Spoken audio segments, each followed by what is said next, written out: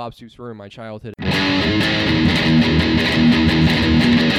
It's the Inside OU podcast on the Franchise Podcast Network. If you listen to this OU Compliance, I don't endorse that last message. With Brady Trantham and Keegan Renaud. Mike Stoops should be put on trial for war crimes.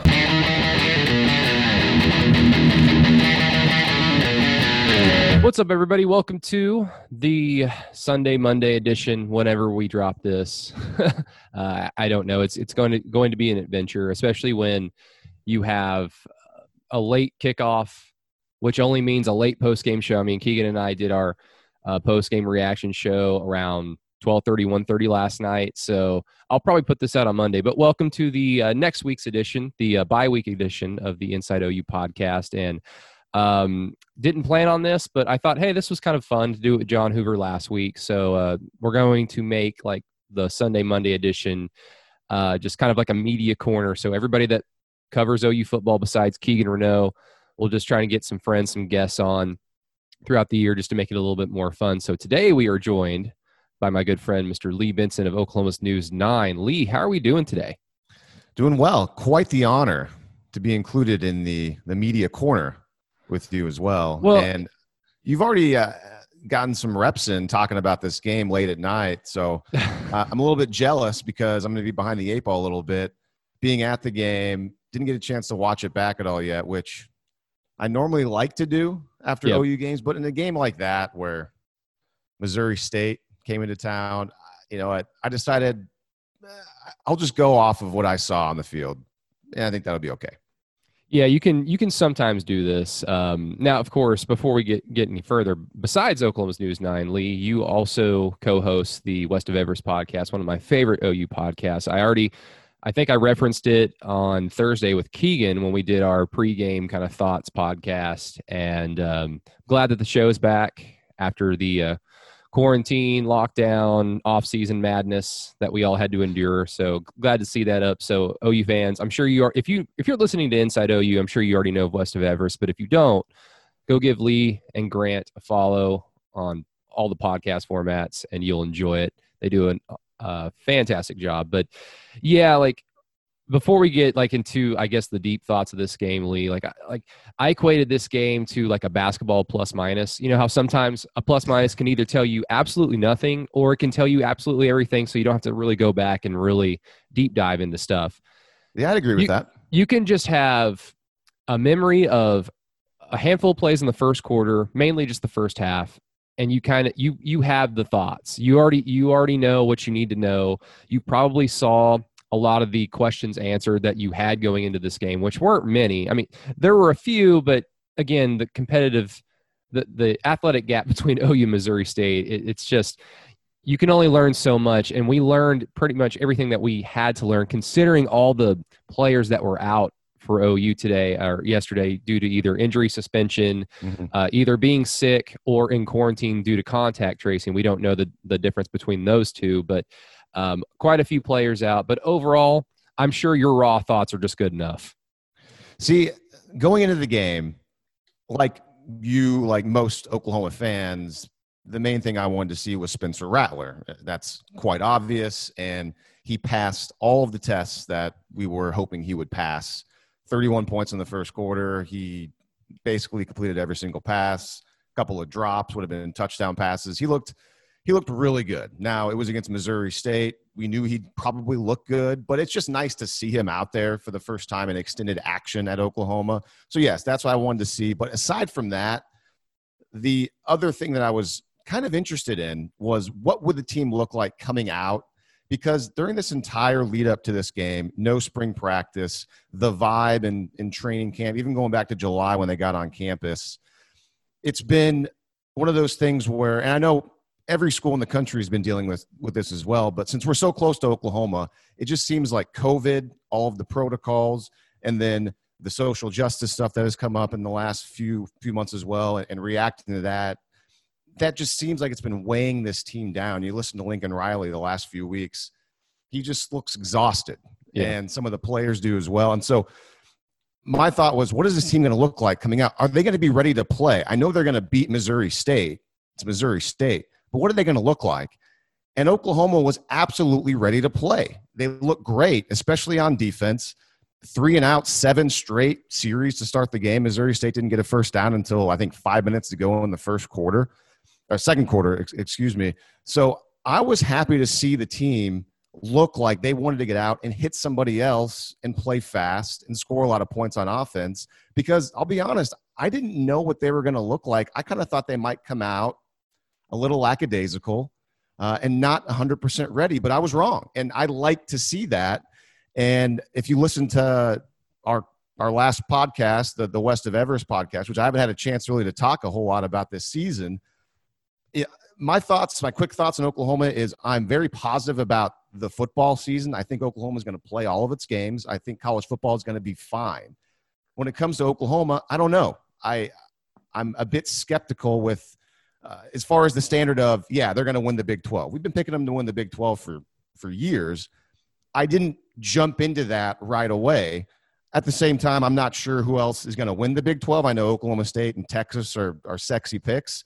But now after watching one game, I'm not going to – it's Missouri State again to qualify it. But I feel a lot better about this team moving forward because they were absolutely ready to go on Saturday night. Yeah. And I think you touched on something that we didn't really even focus on last night, but it's a good point. Now, God forbid, if somebody was just fell into a coma on March 1st and they woke up the day before yesterday and had no knowledge of a pandemic, of all the social justice, like everything that you touched on that made this offseason feel very not football-y. It's a terrible way to describe it. But, I had the same concerns. Like, how exactly is this team going to look?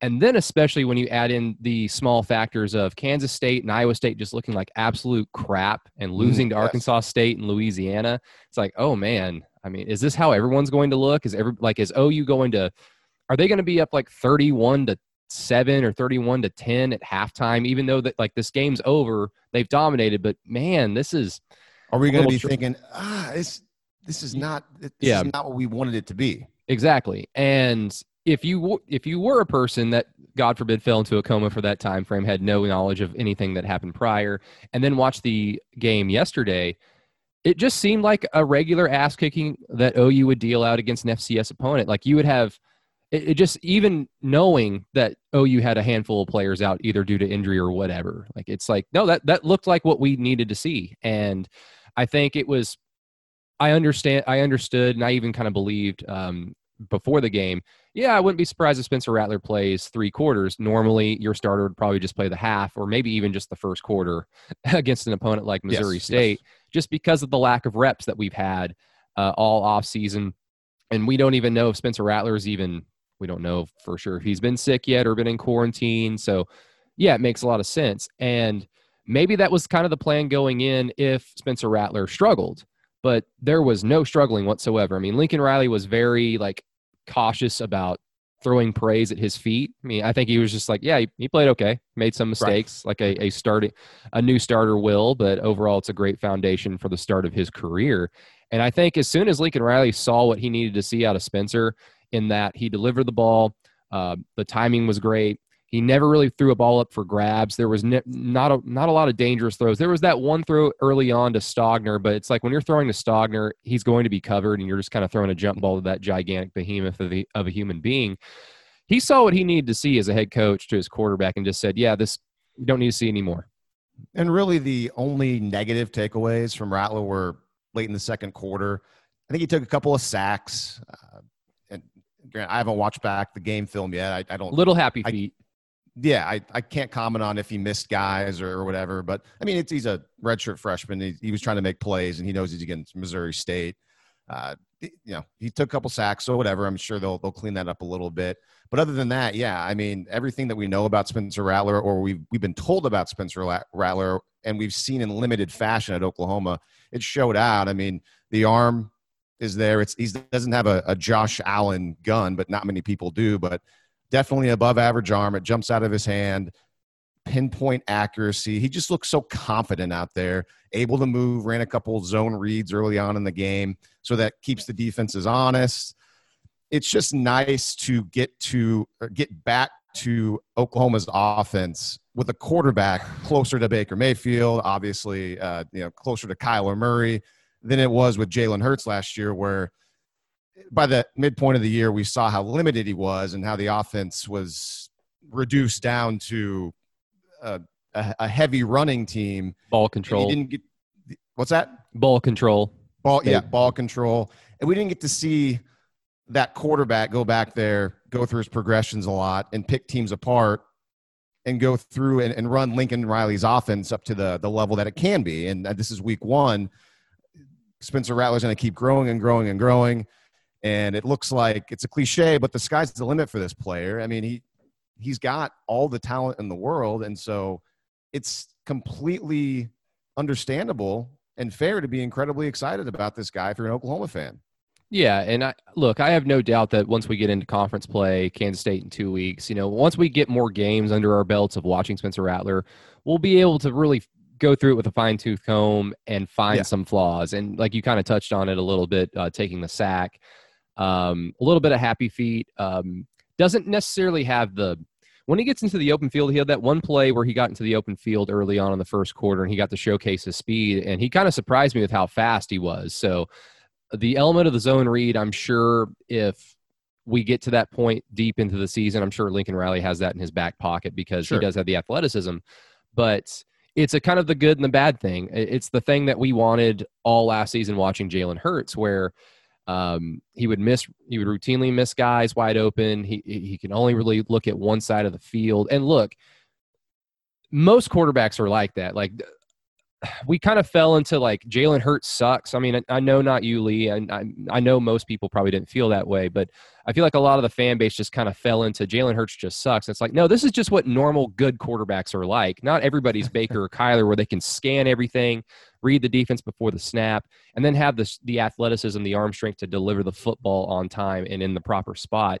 And I think all the foundations for that are in Spencer Rattler's hands. We're just going to find out, once we get to Kansas State, Iowa State, and especially Texas. Now, of course, I don't know if you saw this tweet. That is, of course, Texas doesn't have players quitting in the third quarter like they did last night. No. B.J. Foster apparently quit the team in the third quarter. B.J. Foster? No, I didn't see that yet. Wow. I just saw this. I saw it retweeted, and it was right before I got in the shower, before I got in this podcast, because I don't podcast smelly, so don't worry about that. But I just saw that, and I'm like, usually I research when I see things like that, but I'm like, you know what? That's kind of believable. I don't know why, but it's kind of believable. Oh, yeah, absolutely. Knowing what we know about B.J. Foster. Yeah. Oh, well. Okay. But yeah, like, we're going to find out about Spencer Rattler's flaws if he has them. But going back to what I was before I got on a tangent, that's what we wanted to see. We wanted to see a guy who was willing to try to go for the big play first. And in Lincoln Riley's offense, when you have all these skill guys, that should always be your first option. And you certainly saw that all game long. You saw Spencer Rattler out there. And I think what Lincoln will probably stress to him is, once the competition gets a little bit stiffer, hey, it's not a bad thing to take a check down. It's not a bad thing to go to your underneath guy, because we're going to be playing better defensive lines, linebackers, secondary players, where you can't just feast on, I can outthrow this cornerback. I can throw this guy wide open in Marvin Mims. He's fast enough. I just want the big play right now. Yeah, and if you remember back, to be fair to Jalen Hurts, not as much time in the offense his first year there, unlike Spencer Rattler, who he got there at the same time as Hurts. He had the entire 2019 season. So he has a whole year under his belt. And when you look back to Jalen Hurts at the start of last season, he went for those big plays. I mean, think of Houston. I mean, he would throw deep. He hit Charleston Rambo against UCLA. He was very comfortable going for those big plays. But as the season went on and the defenses stepped up, to your point, then it started to get a little bit more difficult. The difference between the two is, well, one, Spencer's definitely going to learn trial by fire. He's a young guy. He hasn't played a whole lot in the last couple of years. He's going to make mistakes. We all know that. But he's got the skill set to continue on throughout this season to make those plays. I mean, the effortless ability he has to complete those deep balls to Marvin Mims and Charleston Rambo on Saturday night, it looks so easy. And I can't wait to go back and watch the film, but I want to say on the one to Mims early on, I think he even looked off a safety I think And- so. I think and you're then right. threw it back the other way, which I would hope that for a guy like Rattler, who, even though he's young, he seems to understand the quarterback position pretty well. And these days, these quarterbacks are so developed so early that might just be kind of easy for him at this point already, which I hope it is, because just looking one way and then trying to bait the safety and then go back the other way, that shouldn't be all that difficult if you know that you've got kind of two reads, not to get in the weeds a little bit. But anyways, I do think that he has obviously more of the skill set to continue to progress and hit those plays as the season goes on.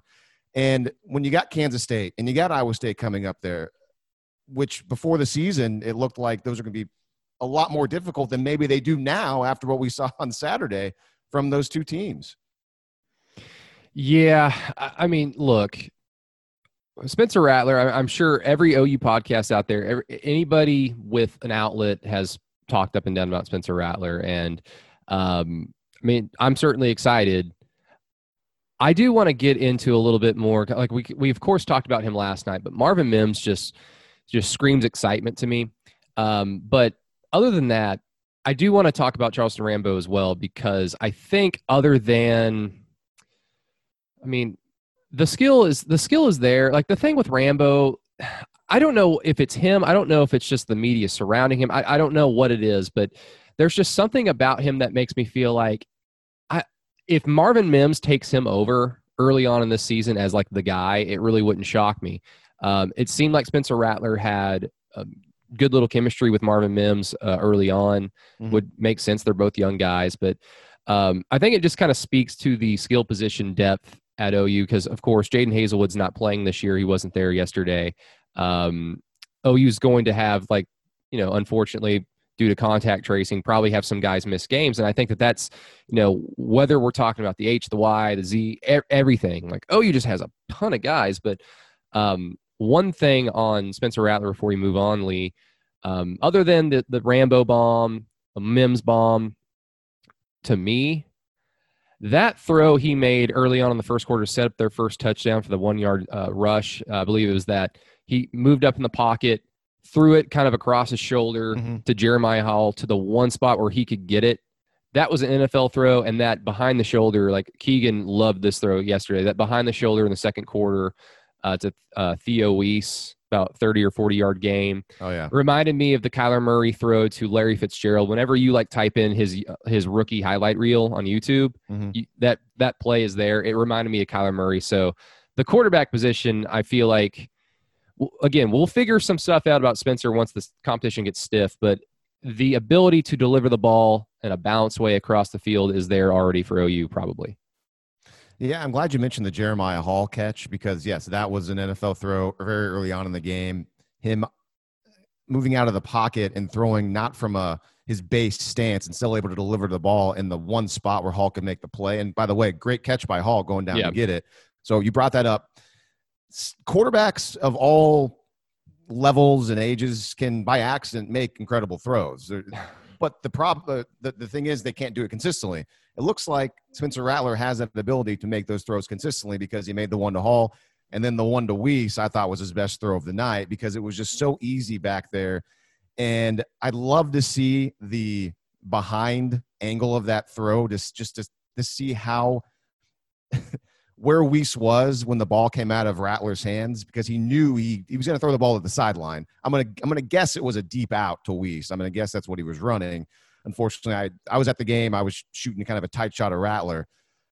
But when you see the defender come in at the very last second and try to make the play, and he can't make it, and Weiss is there right on the sideline to make a great catch, by the way, and keep his feet in bounds, that is just an eye-popping wow type throw in such a small area, and that's the only place it could be to complete the ball. And so that's whenever you get to the point where you're like, man, high-level quarterback play is something that we got used to watching from 2015, 16, 17, and 18 at Oklahoma. Not so much last year. We were spoiled, but now it looks like it could be back in 2020. Yeah, and I think, is it really that simple for trying to predict OU season, or just trying to predict who's going to win the Big 12, or if the Big 12 is going to send a representative to the college football playoff? Was it really just as simple as all we really need to see is the quarterback position going to is it going to mirror what you just said, 2015 to 2018? If that's the case, then yeah, OU's pretty much a shoe-in. But I'm just curious from a media standpoint, Lee, like now that we have a game to kind of reference, we've seen guys perform. I mean, from a media perspective, moving forward, kind of interviewing Lincoln Riley, talking to players and coaches. I mean, what's the focus now? I mean, what questions still are there? And there should be a lot of questions just because a lot of guys did not play yesterday, and it was Missouri State. But having said all that, I have no doubt when Kansas State comes to town, they're going to probably perform better than they did against Arkansas State just because they're playing OU. Right, the stakes are higher. But, I mean, what other questions are there? I mean, the skill positions are great. The offensive line, once they get healthy and everybody's playing, that should be the starter, I feel like they're going to be able to pass block well and run block well. Spencer Rattler, awesome. Defensive line, even with some guys missing time, they didn't get a lot of pressure, but nothing terrible. Like there was nothing, but they weren't getting pushed around, obviously. Right. I liked what I saw. Linebackers were really surprising. And then the secondary was just kind of like, meh. I mean, Trey Brown dropped an interception, but unfortunately that's what Trey Brown does. But what other questions kind are of an awkward play. It was off a deflection. Yeah. Okay. I'm going to early on get into the defending the defense until late in the year, like last year when I tried my best to defend the defense as far as turnovers go, and then teams started literally throwing the ball to Oklahoma players and they still couldn't catch the ball. Yeah. At that point, it's like, you know what? I can't defend you guys anymore. You just can't get turnovers. Anyways, Did you see Alex Grinch tear Trey Brown like after he dropped that pick? Oh, I didn't see Grinch. Oh, he eviscerated him on the sideline. And it's like, that's what you got to do. It's like, dude, when you don't get opportunities like that, you got to do something. If you're an athlete, do something with it. But oh well. All right. I'm being too soft on him. You know, I'm wrong. Good for Coach Grinch. You're a nice guy, Lee. Sometimes. So yeah, you ask like what questions? I mean, quickly, this is just immediately after the game. The running game wasn't very good. But this is Lincoln Riley and Bill Bedenbaugh, and the offensive line is going to be really good this season. So the running game is going to probably be fine. Running back-wise, we haven't mentioned Seth McGowan at all. I think he was obviously very, very good. A lot of us were intrigued by how he'd fit into this team. He's going to get a lot of carries this season based off of last night. We'll see what happens when TJ Pledger comes back. Certainly he will get a chance. He'll get an opportunity. But if I had to predict it right now, by midseason, this will be Ramondre Stevenson and the Seth McGowan show at running back. Those two guys, just based off of last night. We'll see what Pledger does. Marcus Major had the most carries. You know, it was his first major role so far at Oklahoma, so we'll see. I'm not going to throw him in the trash after one game, but at this point, he kind of looks like maybe just more of a depth piece. The running game, though, was disappointing last night, but again, Bill Bedenbaugh is a great offensive line coach, maybe the best in the country. That offensive line always starts to gel as the season moves on. When Ramondre Stevenson comes back, they'll have another back there. So the running game is probably going to be okay to not just okay, but probably really good. Other than that, I mean, the defense is still always going to be a question mark.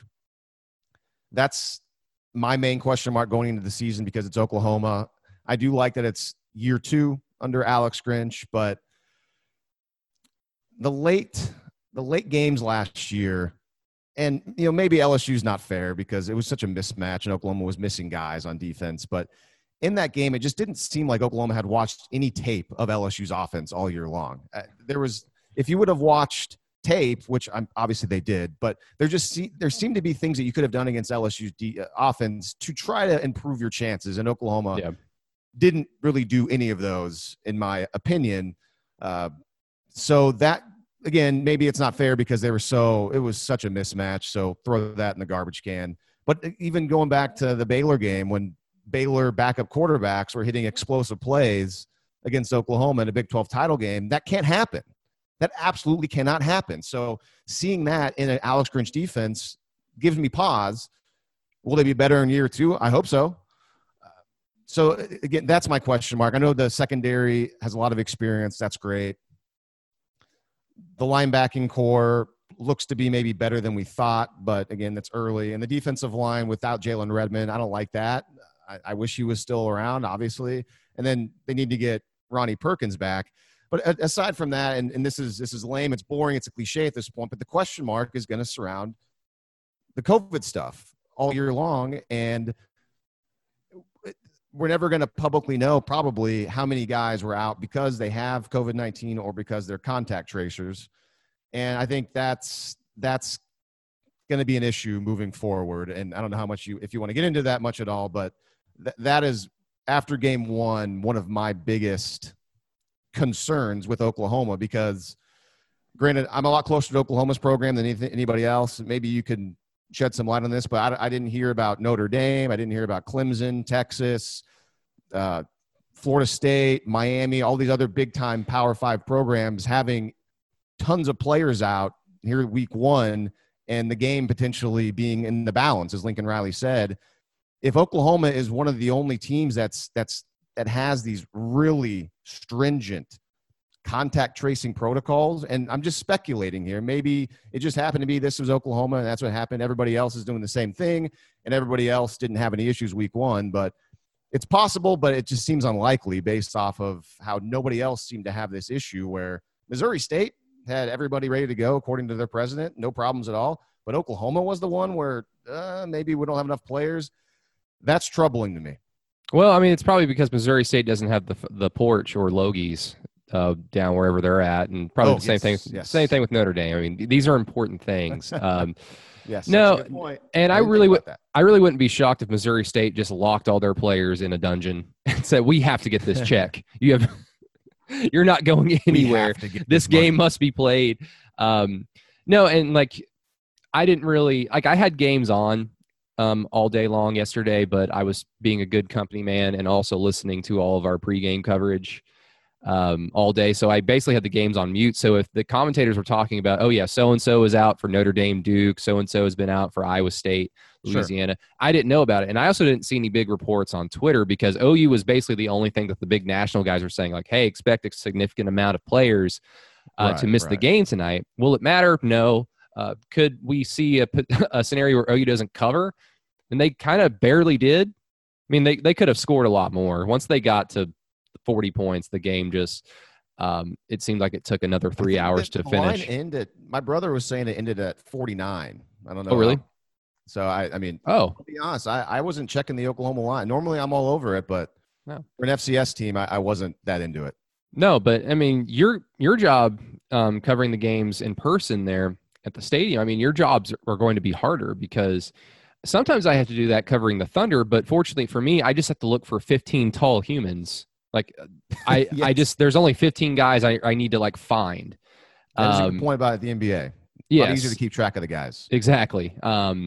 Whereas you have to have the roster in your hand and know who was the kid who caught the touchdown from Tanner Mordecai? Finn Corwin? Yeah. Who the hell is this kid? You know, it's like you just have to you have to hold the roster in front of you and just go, okay, he's there, he's not, he's there, he's there. I was up top in the 7th level with an extended lens on my camera, and I had the roster and a pen, and I was going through and say, okay, there's David Ogbuebu, and I would mark him off. I'm trying to get down to the point of, okay, who is out there and who is not, and I was highly unsuccessful because it was I got into a time crunch. But yeah, anyways. I feel like we're going to be both highly unqualified to speak on this, but because you're Big J, maybe you have a little bit more knowledge than I do about this. But I feel like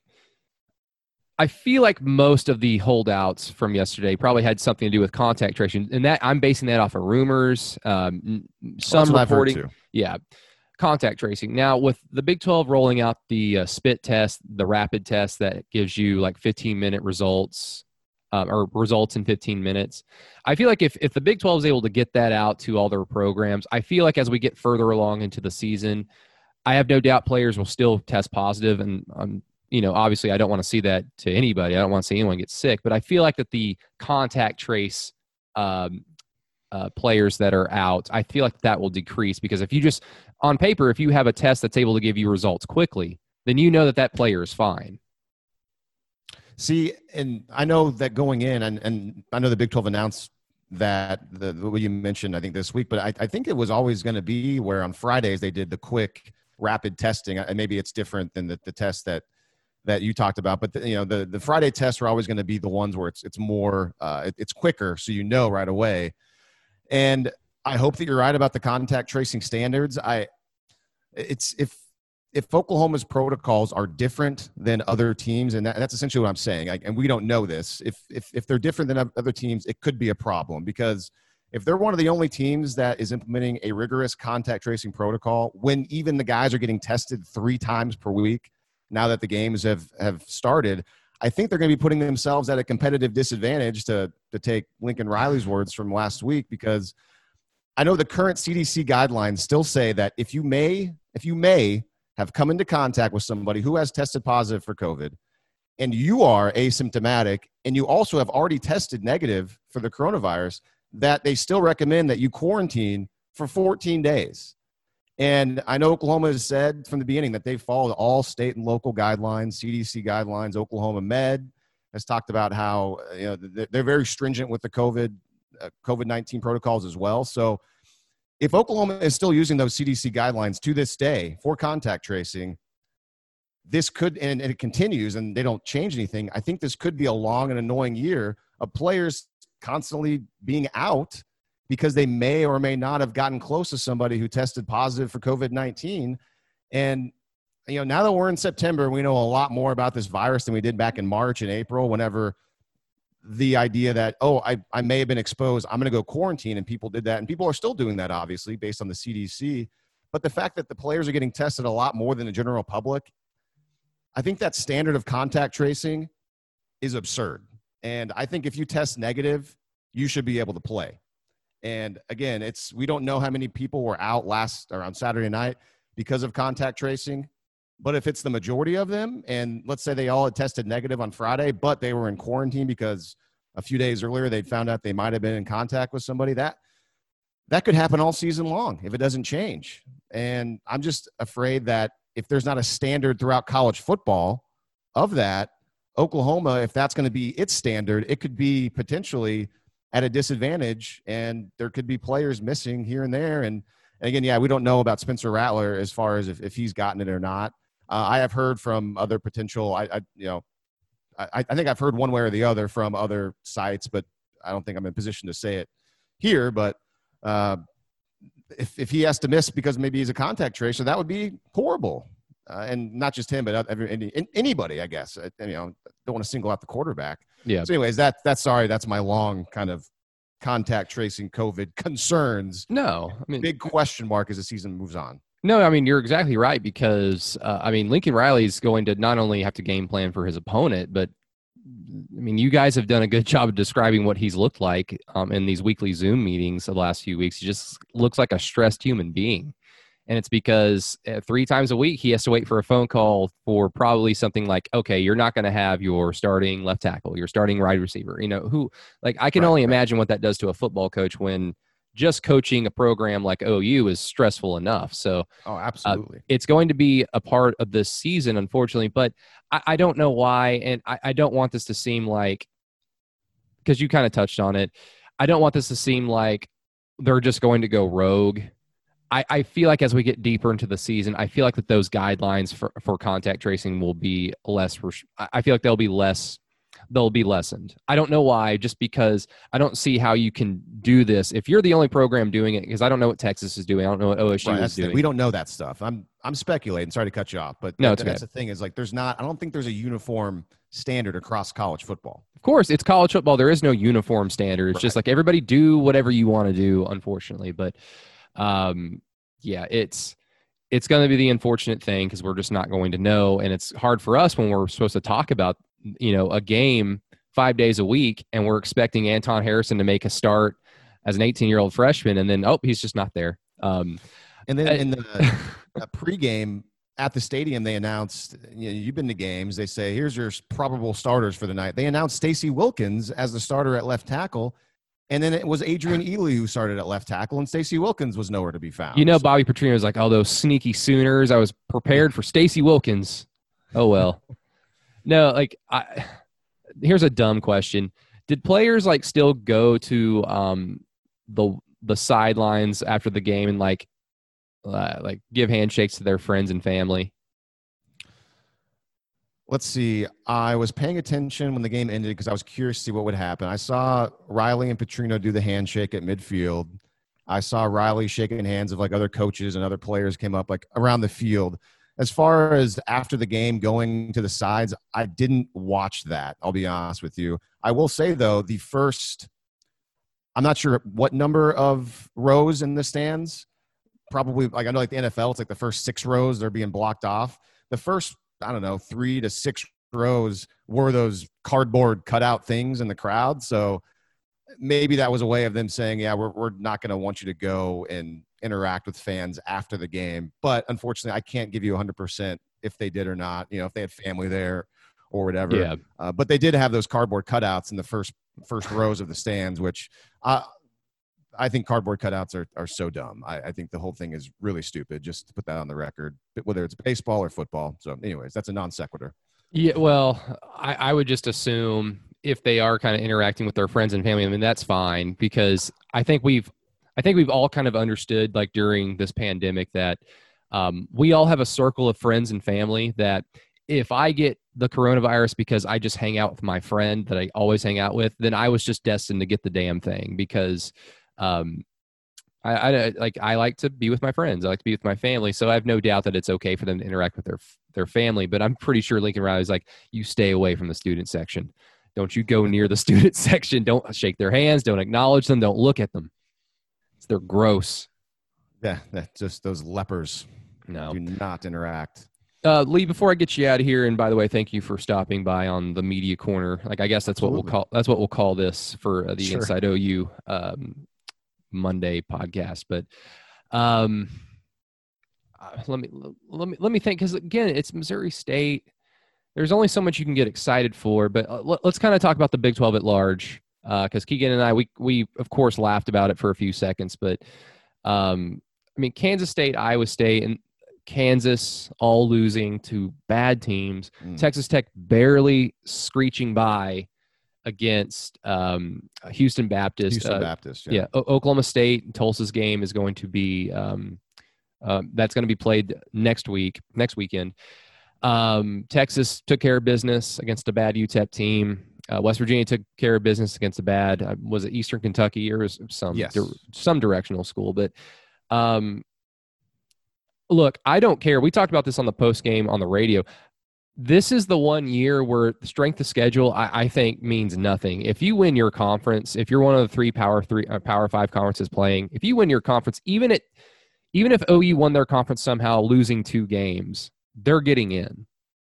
Interesting. And I hate 2 lost teams being predicted to go to the playoff. Like, as a, I feel like if you lost 2 games in college football, then you had your chance to rebound and you failed. So you're not going to go lose 3 times and still be a playoff team. So I just feel like because there's no Ohio State, there's no Michigan, there's no Penn State or whatever, I feel like OU's strength of schedule maybe being hurt by the Big 12 sucking in week 1. I don't think it matters that much. I hope you're right. I will say, though, we follow college football. We know how it is. There's going to be people, especially in a year without the Big 10, without the Pac-12.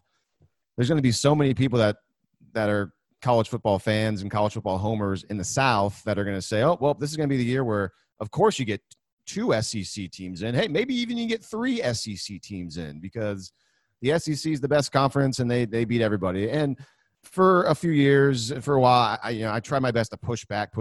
But yes, the SEC is probably the best conference. Is the SEC top heavy usually? Yes. But is the Big 12 top heavy usually? Yes, absolutely.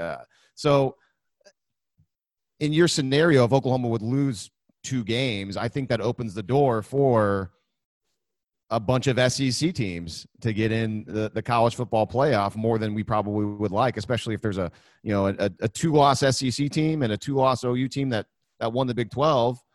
I mean, see, because I think that would be the kicker. Like, obviously, if there are, I don't even know if this is mathematically possible, but if there's an undefeated SEC team that wins their conference and then 2 other 1-loss teams, I don't even know if that's possible. But I don't either. But in some weird scenario where that happens, I think that 3rd team just kind of gets leapfrogged by the fact that, well, OU won their conference. Like, they, for whatever reason, maybe they lost a game because of contact tracing. Like, they didn't have half their offensive line. Factor in. Like, that's going to play a factor. The college football committee is just silly. I hate that we have a committee. That's another story. But can they just add playoff teams? I mean, Major League Baseball added playoff teams this year. NFL's adding playoff teams. Why not? They did that, right? They're adding an extra couple teams. Why not? I mean, it's a great thing to think about because I honestly haven't given that a whole lot of thought yet. I will say though, if the contact tracing and COVID stuff, after watching one game and seeing, I mean, we know the offense is going to be really good. And now that, great, I'm going to jump to conclusions, but man, if Kansas State, these other Big 12 teams are that bad, it's 1 week. I should know better. It's college football. It's just football in general. It's going to change. I so badly want to just say, God, if COVID wasn't a concern, yeah, of course Oklahoma's going to go and win this conference. I mean, yeah, you kidding me? Well, but I probably, I'm going to take a step back. Don't need to be a overreactor after 1 week. Well, I mean, that's why I feel like it's probably easier to predict now that OU will win the Big 12. Now, on this podcast, I predicted them to lose 2 games this season because I thought there were too many question marks, and I thought the COVID contact tracing thing was going to bite them in the ass at least once, and that doesn't even include their inexplicable loss that OU seems to have every single year. So I picked them to lose 2 games, but I feel like it's easier now to predict them to win the conference just because Kansas State, Iowa State, OU, they've all had disadvantages this offseason with guys missing time. But at the end of the day, OU's just more talented. They've had their roster is deeper than Kansas State. So I think that plays into why Kansas State looked like crap and OU still look good because their second guys, even their third guys, especially on offense, could probably go start at a school like Kansas State. Yeah, and it just goes back to the theory of just talent wins out. And whenever there's so much uncertainty, you hope that because of the recruiting and the amount of players you brought in of high-level talent, that at the end of the day, I hate saying that. I hate saying at the end of the day.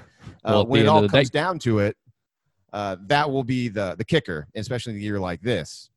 And I tend to agree with that. I mean, and why not? Because I think if Oklahoma plays – who did I can't even think of who Louisiana. Actually, Louisiana that is supposed to be pretty solid this year that Iowa State lost to. They're a team that has some talent, especially at the skill positions every other year. So I mean, it's still surprising Iowa State lost, but right.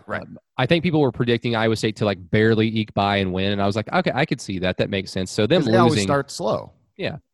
And I tried to remember that this year as I was doing pick stuff. And also this is another sidebar, whoever decided that in Ames, Iowa, they wouldn't have any fans at all, that person deserves some of the blame as well.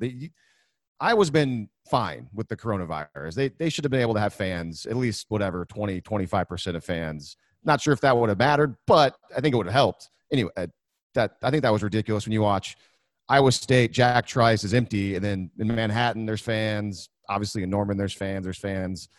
That's a whole nother thing that I thought was a bit bizarre, especially considering Iowa State's got a pretty good home field advantage. But yes, talent hopefully will win out for Oklahoma. And I feel a lot better about the Sooners' chances today than I did a few days ago whenever we recorded our big mega podcast to preview the season. Lee, thank you so much, man. Thank you. Appreciate your time. Yeah, and we'll look, college football season is long, so I'm pretty sure we'll probably have you back on. We'll probably cycle through everybody that we end up having on this little portion of the podcast. But yeah, everybody, please go listen to the West of Everest podcast if you haven't already. Also check out Lee on News 9, doing all the awesome stuff on TV because he's important. I'm just a lowly radio and podcast guy. So no, I wouldn't say that. But I appreciate the words though. Thank you. Of course. Everybody, thank you so much for listening to this portion. Now a word from not our sponsors and then Keegan Renault right after this. And he deleted his tweet. You need to tell that story again. You called somebody a clown Saturday night? Yeah, like I said, some guy tried to act like I wasn't I did not want football to happen, and I still don't get how people got that perspective from my Twitter and all that. And then he deleted his tweet, so then I responded to my quote tweet from him, and then I called him a clown or a loser. I think I called him a loser. So that felt good. Got that out of the way Saturday night. Yeah, a lot of people have been getting stuff out of the way. Oh boy, today. Look, the pandemic's hard for everybody, and even us. I don't even. When I say us, I mean you, like journalists. I'm only a journalist during basketball season when the Thunder are playing. No, I'm pure fanboy.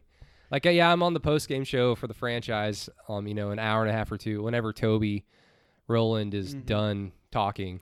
Yeah, we need to coordinate that next time.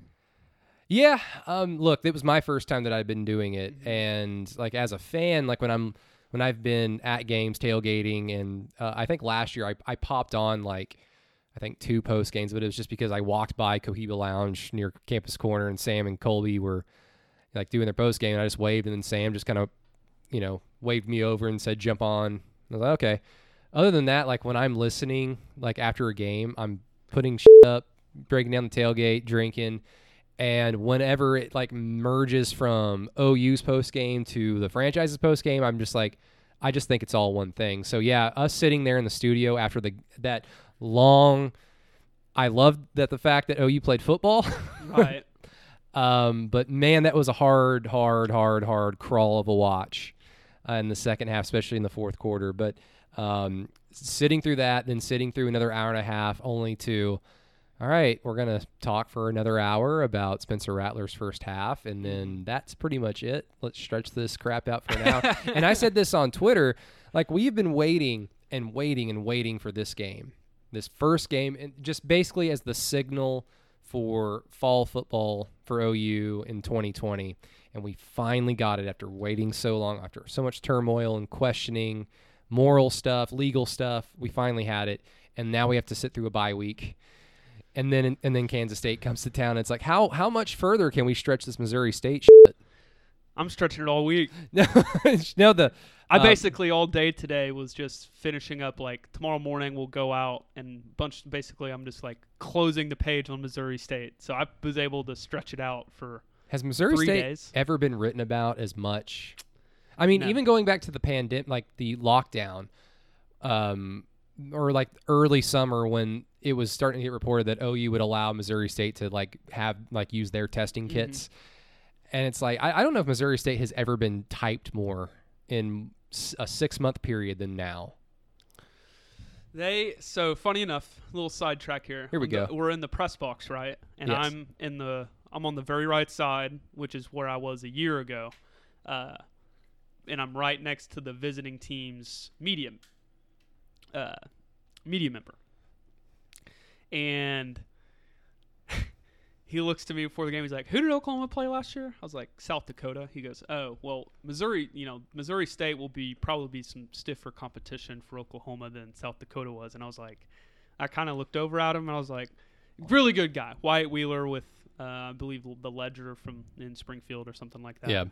Really good guy. Loved him. Loved working alongside of him and talking to him. But when he said that to me, I was just like, And like, I know South Dakota didn't give Oklahoma any pushback, but that was way worse on Saturday night. Yeah, I'll say this: Missouri State, I felt like had a better quarterback than South Dakota.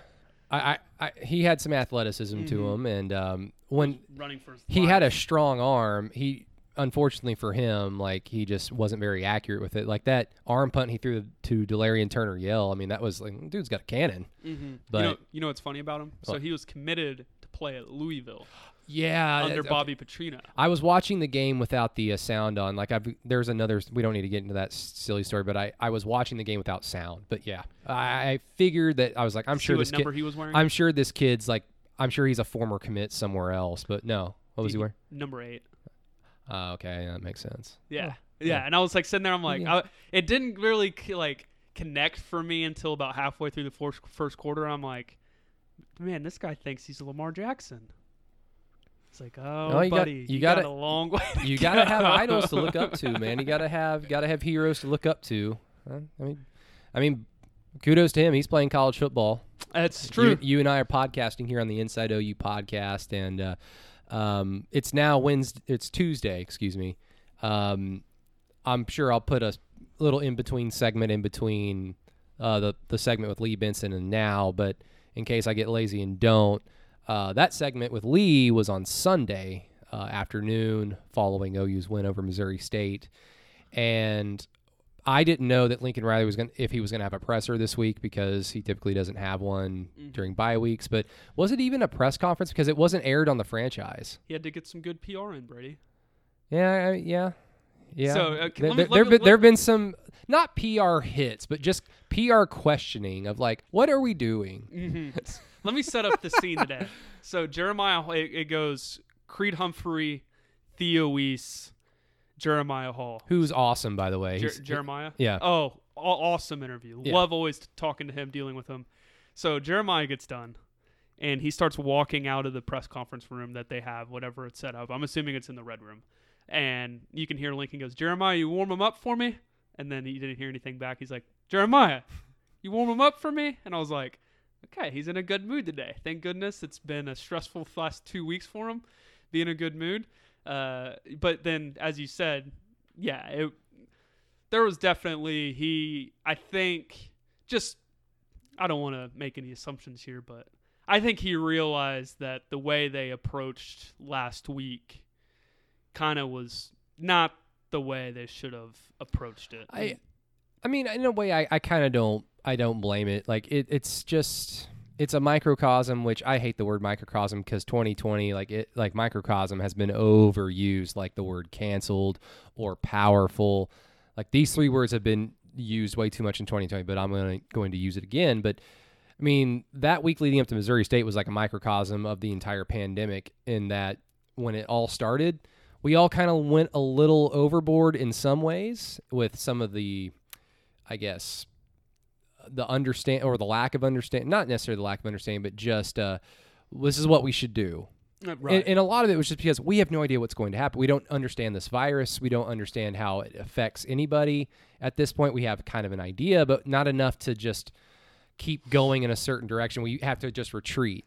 So it was a lot of stress. It was a lot of turmoil. A lot of people, unfortunately, lost jobs. Bad things happened. And over time, you kind of get more used to how things are going. We get more information on the virus, and we have a better understanding of who it affects. Therefore, those that don't fall into that category are able to kind of mesh back into their normal life. It's in some way, shape, or form. With OU football for Missouri State, it's just like we have no idea how this is going to look. We don't know.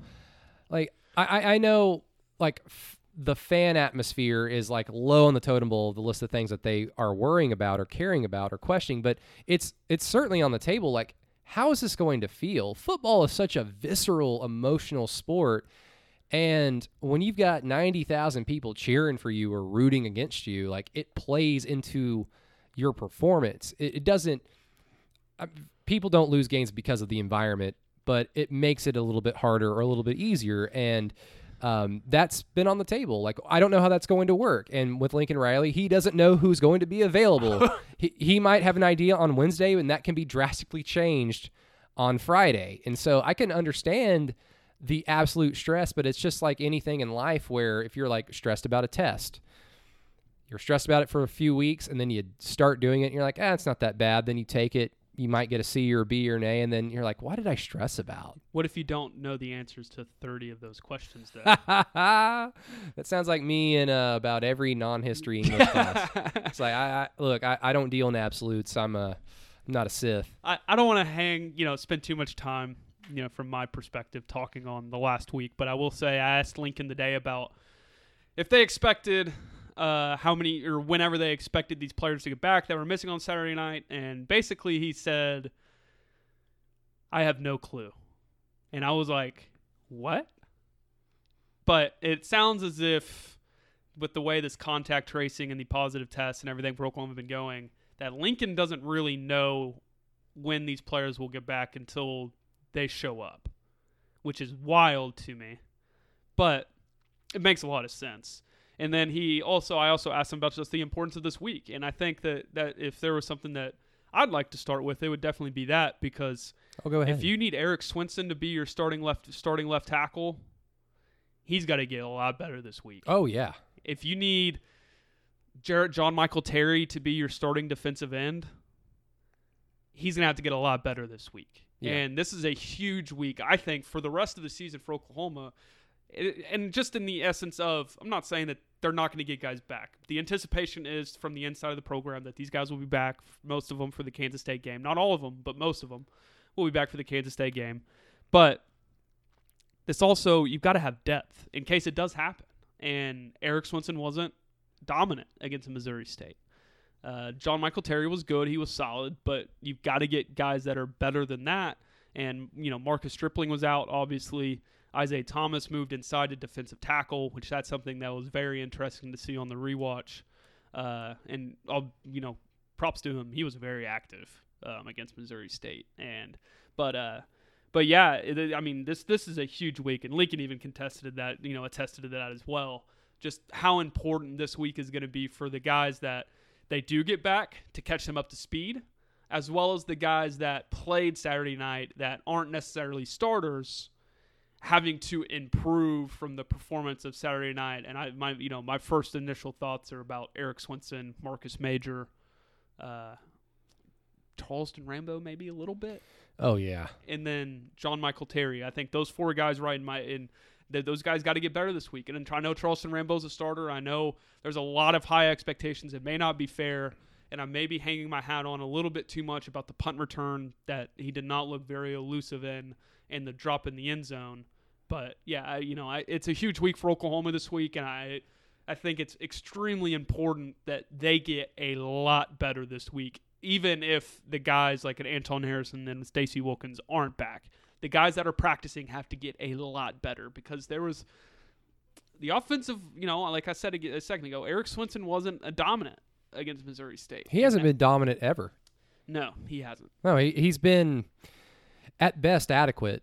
He's been a guy that, what was his name? Josiah St. John. Remember that gigantic human being that the number one pick in the CFL that just tipped off Texas in 2015. Every play with his stance, it's pass or it's run. It was that guy. Swinson hasn't been like that, but he's never been a guy that's been even solid in my opinion. So you go from Bobby Evans, Cody Ford to it's a culture shock. No, Lincoln even alluded to it with you guys earlier in that. Yeah, if we didn't have a bye week this week, the starters would have played more. So this was an opportunity for an Eric Swinson to showcase some development. This was an opportunity for Marcus Major to showcase just a glimpse of what he's been touted as, because we all understand the talent gap between OU and Missouri State.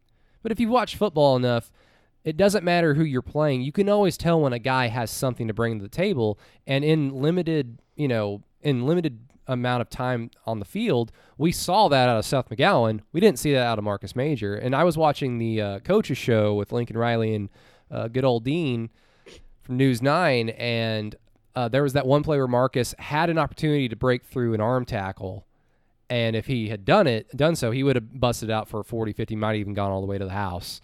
And Lincoln was just talking it up so much so that it seemed like a coach just begging for a player to please show me something. Mm-hmm. Please, I want you to be good. Not necessarily that, just wait.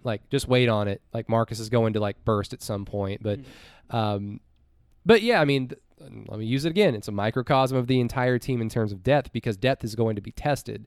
Now, I don't know if it's going to matter that much against a Kansas State team, even though we've talked about the coach, Kleiman, respect him. Great coach. He's going to have a game plan, at least on paper, to try and do something to stop OU. But they're not going to have the talent. They're not going to have anything to combat against OU unless the OU's entire team is in quarantine. And even still, Kansas State lost to Arkansas State. We learned today that they didn't have 8 starters and 10 guys on their two deep because of contact tracing or COVID positives.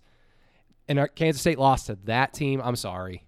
That's not a good look. They're a bad team, but you're exactly right. This is a perfect opportunity for OU, because the depth has to get better, because it's going to continuously get tested all year long. And we can just sit here and be optimistic about, now that the season has started, players should take it a little more seriously and being responsible. I hate sitting here all fat and happy, being able to do what I want for the most part, and hoping that 18 to 22-year-old athletes don't get to go celebrate a good victory with their friends or go out to the bars. But if they want to play football, though, like Lincoln Riley has said, it's there is a standard. Now there's even a higher standard of personal responsibility. But even saying that, Keegan, with contact tracing, with those guidelines, they can do everything to a T perfectly, but it's really not up to them. They're spoiled ass little student base that we just want to party. We just wanna. I We mean, want to party. Look, no. Look, I get it. This is difficult, but you have football. I drove by that place, by the way. Oh, I'm sure. That was right into where the media parks. Yeah. It was right across. Well, the they street. did themselves no favor. And look. I'm not gonna sit here and shame Well, college kids. Well, but I will because we pick and choose when to call them kids or adults, right?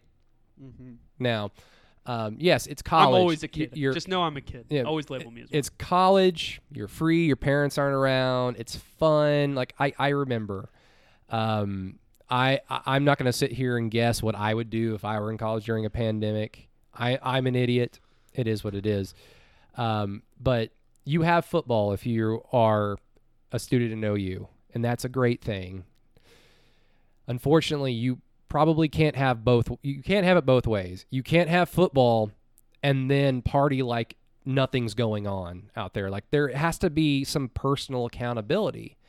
And I'm not saying you can't go to the bars. I'm not saying you can't have house parties and stuff like that. But there needs to be some personal responsibility taking place. And having a fucking Woodstock out here right in front of where the media is, you're not doing yourself any favors. Now, that reporter from the Norman Transcript did a fantastic job documenting everything. Get why now, he got shamed. Well, it's because people don't want to be told that they're doing something wrong when they don't want to be held accountable. It's that simple. But people were also like of the idea that Reese Morgan guy wanted to go do that. Like he was told to go do that from the Norman Transcript. So that's another part of this too, is to where I just didn't understand the blowback against him.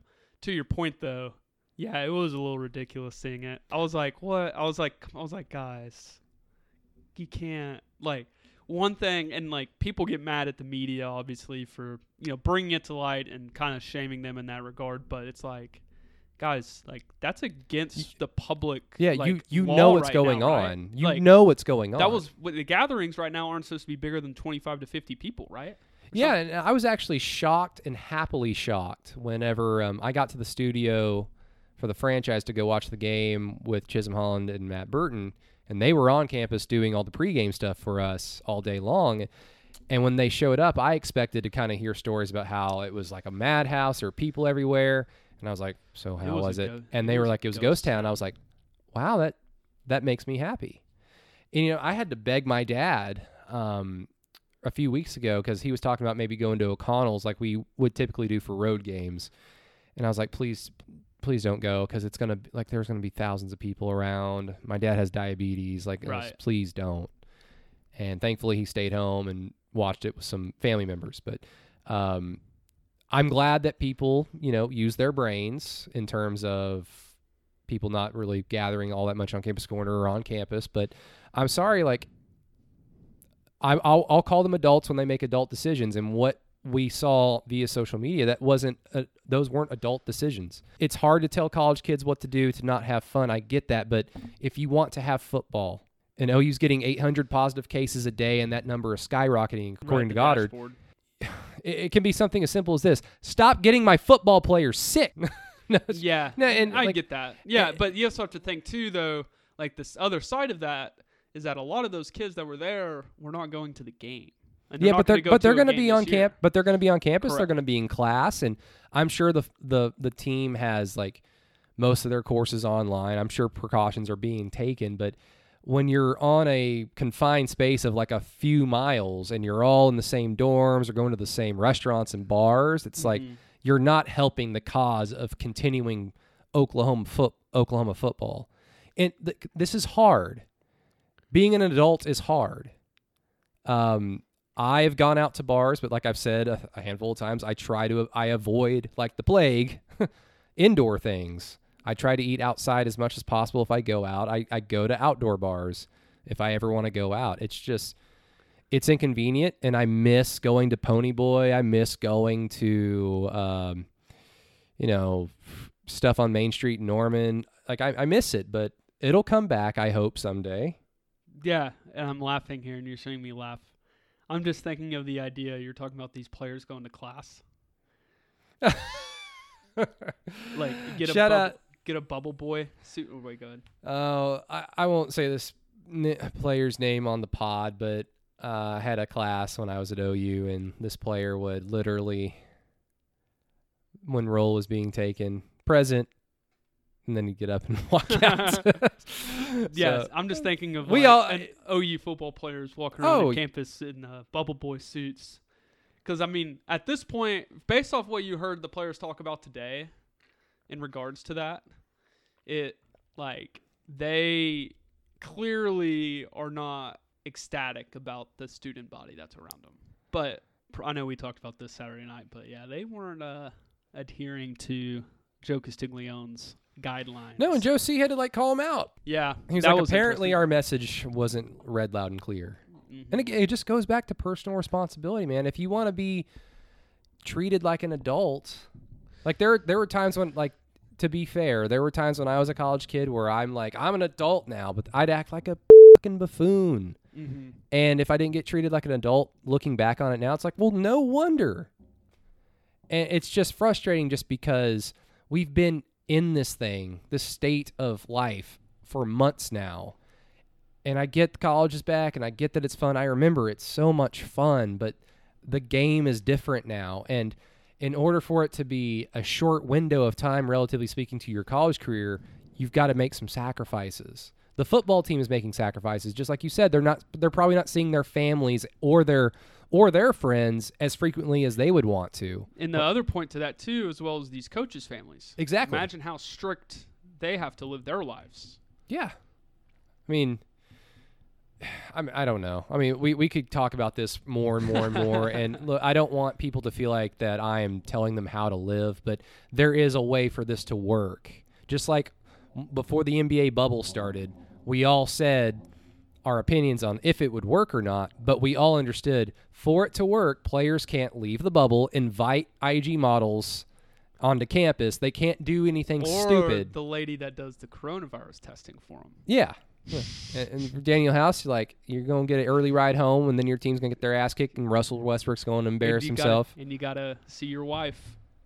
Oh, that Insta post was classic. 2020 has been harsh, but man, Daniel House just made it worse for himself. Absolutely. Good You're right. God. You ready for? I think I want to get to a football take here. Yes. Marcus Major has and the people that have watched enough of Texas will get what I'm saying here. Keontae Ingram, ultra talented, physical back, guy that has jump cuts very well, but he always seems to run into traffic.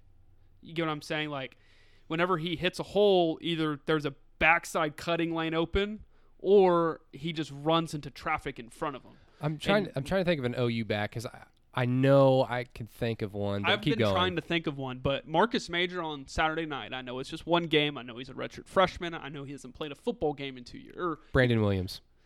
I didn't remember. He fumbled a lot, then he transferred to A&M, but go ahead. Yeah, and but Marcus Major, I remember there was one play specifically. I think it was just a normal power.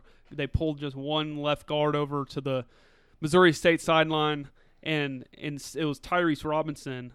And Tyrese Robinson was going to kick out the linebacker, and Marcus Major could have even followed him on his outside hip or stuck his foot in the ground and gotten upfield and gone on his inside hip. Yeah. He got ahead of Tyrese Robinson, and it was like a 3-yard gain. If he would have put his foot in the ground and gone upfield, it would have been a 25, 30-yard run. So I think Marcus Major has a problem of not understanding how to read up the setup, The geometry of the game. And yes, and this comes back to the Kennedy Brooks conversation. Is Kennedy Brooks was so good at that. Yeah, like he was so patient. I've been critical of Kennedy Brooks in that he gets listed or categorized as a certain type of, like, a certain level of OU running back in terms of his importance to the offense, and I just disagree with that. Now, what you're saying, yeah, like Kennedy Brooks would have read that perfectly and turned that into a 40, 50, 60-yard gain, and especially against Missouri State with no speed in the back end. I mean, it's one of the slowest secondaries I've ever seen, like slower than 2018 Baylor secondary when Kyler, like, just lit them up. Like, that was the slowest Power 5 secondary I've ever seen. But anyway, Kennedy would have busted that Right. wide open. And Kennedy, like, is a guy, in my opinion, that just doesn't have blazing speed. Like, he typically gets caught. Right. But, no, you're right. So, and then, I think the other big thing is just the fact after, rewatching the game, and I know I brought up that one play. It's been patented by Oklahoma the last 3 years, that little pass run option where there's like a draw concept off the backside of it. They tried to run it twice Saturday night. It didn't work. If, wondering what I'm talking about, just go to my Twitter, go to my media, and it'll be on there. You can go see it. That was kind of discouraging because the first time they ran it, and I know there was a play in the Peach Bowl, and I can remember it vividly because I stopped breaking down the game afterwards. No, I didn't stop breaking down the game afterwards. It was early in the first quarter to where That's where it ended. I think I stopped after Jalen Hurts threw a deep ball to CeeDee Lamb on a 3rd and short whenever he had Charleston Rambo open on a curl on the LSU sideline. But back to the other night with Missouri State is that it looked like the offensive line was running one thing. The receivers were running something different, and Spencer was on the page with the receivers. And then the second time they ran it, everybody was on the same page, but Adrian Ely got beat on an inside move. So discouraging in that aspect of it, that you would think that would be a play that's crisp and clean with a bunch of experienced offensive linemen returning against the poorest defensive front that you're facing.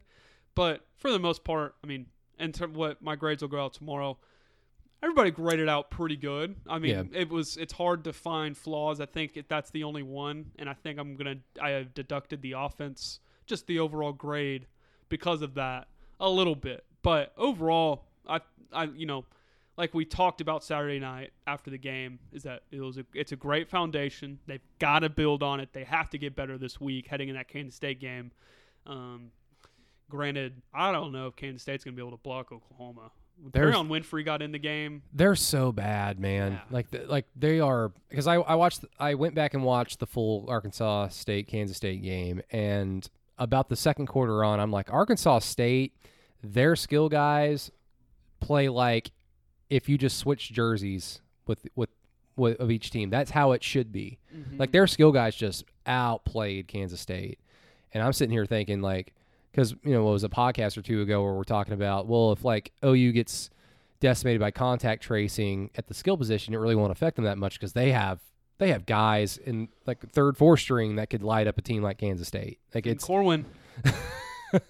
Shout out Finn Trevin Corwin. West. Finn Corwin, man. Trevin West made some good. He made some Sunday catches. Mm-hmm. Mikey Henderson.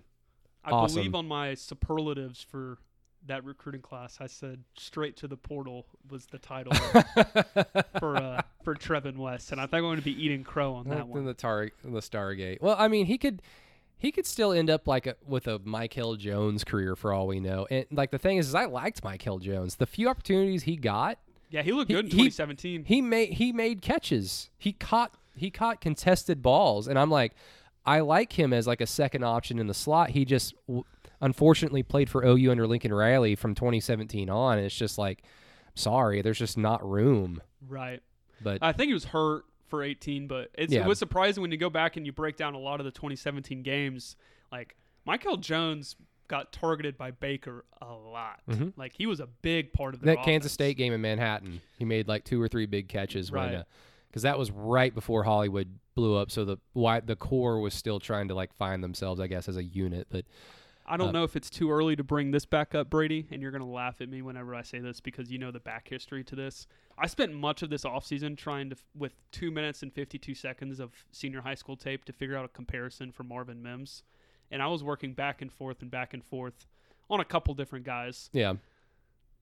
After Saturday night, I'm glad I settled on the one I did. Mark? No, Tyler Lockett. Oh, Tyler Lockett. Okay, I thought you were just going to do OU. No. Because that makes a lot more sense than Mark Clayton. Mm-hmm. We've only seen one damn game out of Marvin Mims, but the size would suggest, like, if you're an OU fan and you're trying to think, like, who does he remind you of? Sterling Shepard? No. Mark Clayton, because he was 5'11" and fast. But it's from like, what I understand, and I don't know enough Oklahoma history at that point in time, that Mark Clayton's the second best receiver in the last 20 years. That really depends on how you just categorize it. Like, I think CeeDee Lamb is in every category: NFL prospect, numbers, importance, superstar, anything. He's the best receiver OU's ever had. And then that's where it kind of gets into like the soft spot in my heart for Mark Clayton's number 2. And I think you can make the argument that he's number 2. Between him and Marquise, right? Him, Marquise Brown, Sterling Shepard, and then frickin' D.D. Westbrook, who won a Blitnikoff. He's the school's only Blitnikoff winner. Broyles. Ryan Broyles is good. I just that era of Oklahoma football was just not good for me personally. Ryan Broyles is still a fantastic player. I've never seen someone, I will say this about him, understand space better than Ryan Broyles. Yeah. Oh my absolutely. gosh. But go watch that 2011 team when he tore his ACL against A&M. The offense just fell off the face of the earth. Like I think the next game was in Waco against RG3, and like OU had a bunch of receivers that could not catch. I think that was like the Jordan something.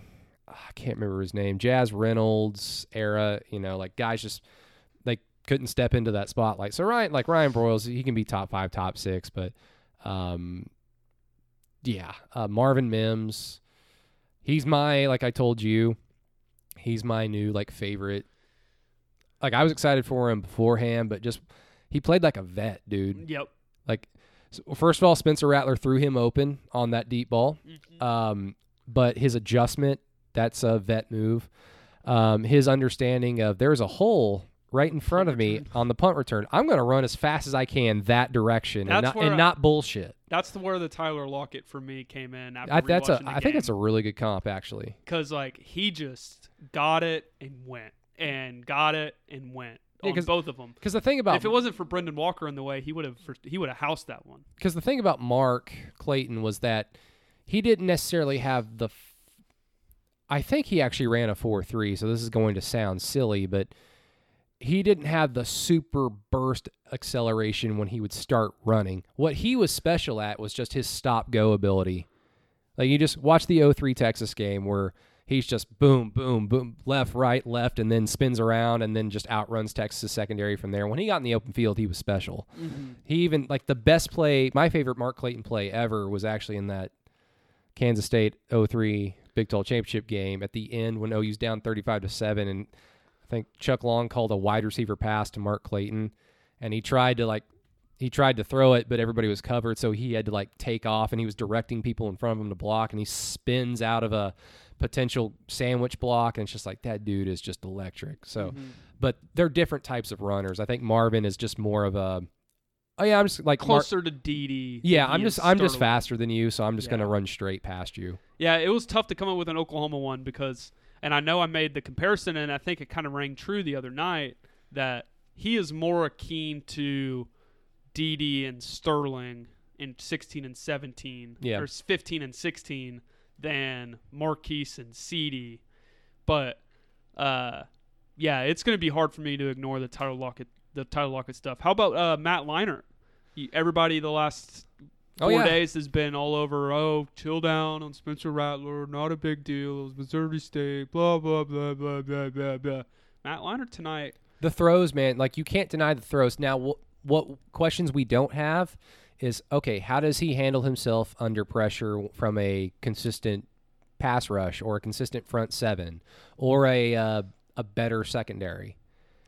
He might see a better secondary against Iowa State, but I mean, look how they fared against Louisiana. Texas is always going to have the athletes, but their defensive woes have been well documented at this point. And they had a player quit at halftime. They have a player quit in the third quarter, B.J. Foster, and now he's back on the team because Texas just can't have we all love each other. Like, no, the head coach is not on. He's not on the hot seat. Everything's fine down here in Austin. Look, Matthew McConaughey's on the sideline. He was on True Detective, Keegan. You see they had two guys that did that, actually. Why? Against UTEP. Here's the bad OU insider guy in me. I've watched every Big 12 game except for Texas Tech, Houston Baptist, because I don't need to see that abysmal What the hell happened in that game? And I didn't watch a second of Texas UTEP. I haven't watched the replay yet. I mean, I was going to. I got a little busy. I might do it tomorrow. But why did B.J. Foster quit? Has that been did he get benched? He thought he would get more playing time. What a man! Yeah. I mean, that is so Yeah. on brand for them down there, and tea sipping Austinites. So it's it's gonna be interesting to see kind of what comes of this week for Oklahoma, and then heading into that Kansas State game, because I know I said on the post game, I mean, it's hard not to think of a Chris Kleiman coach team of that just being a fluke, and I've no doubt Kansas State's they're going to start better. They're going to offensive line's, there's no denying that offensive They're line bad. is trash. And the defensive line that they had last year and just the scheme that they had, that even in that game, it was a one-trick pony. And fortunately for them, Charleston Rambo, who we're going to talk about in a little bit, was it him or was it Nick Nick Basquin threw the pass to Charleston Rambo. That got dropped. And it got dropped. If that doesn't happen, OU probably just ekes by and wins an ugly game like they did pretty much the entire rest of the year. But that little trick that they pulled scheme-wise, that really only shell-shocked OU for about a quarter and a half, and then OU settled in and just started to out-athlete You're talking them. about the offensive line? Offensive and defensive, yeah. Where they would pull the guard and then kind of bring him To back. go, and then on the defensive line, to go against OU slanting. Yeah. Yeah, and it's like, shit like that works initially.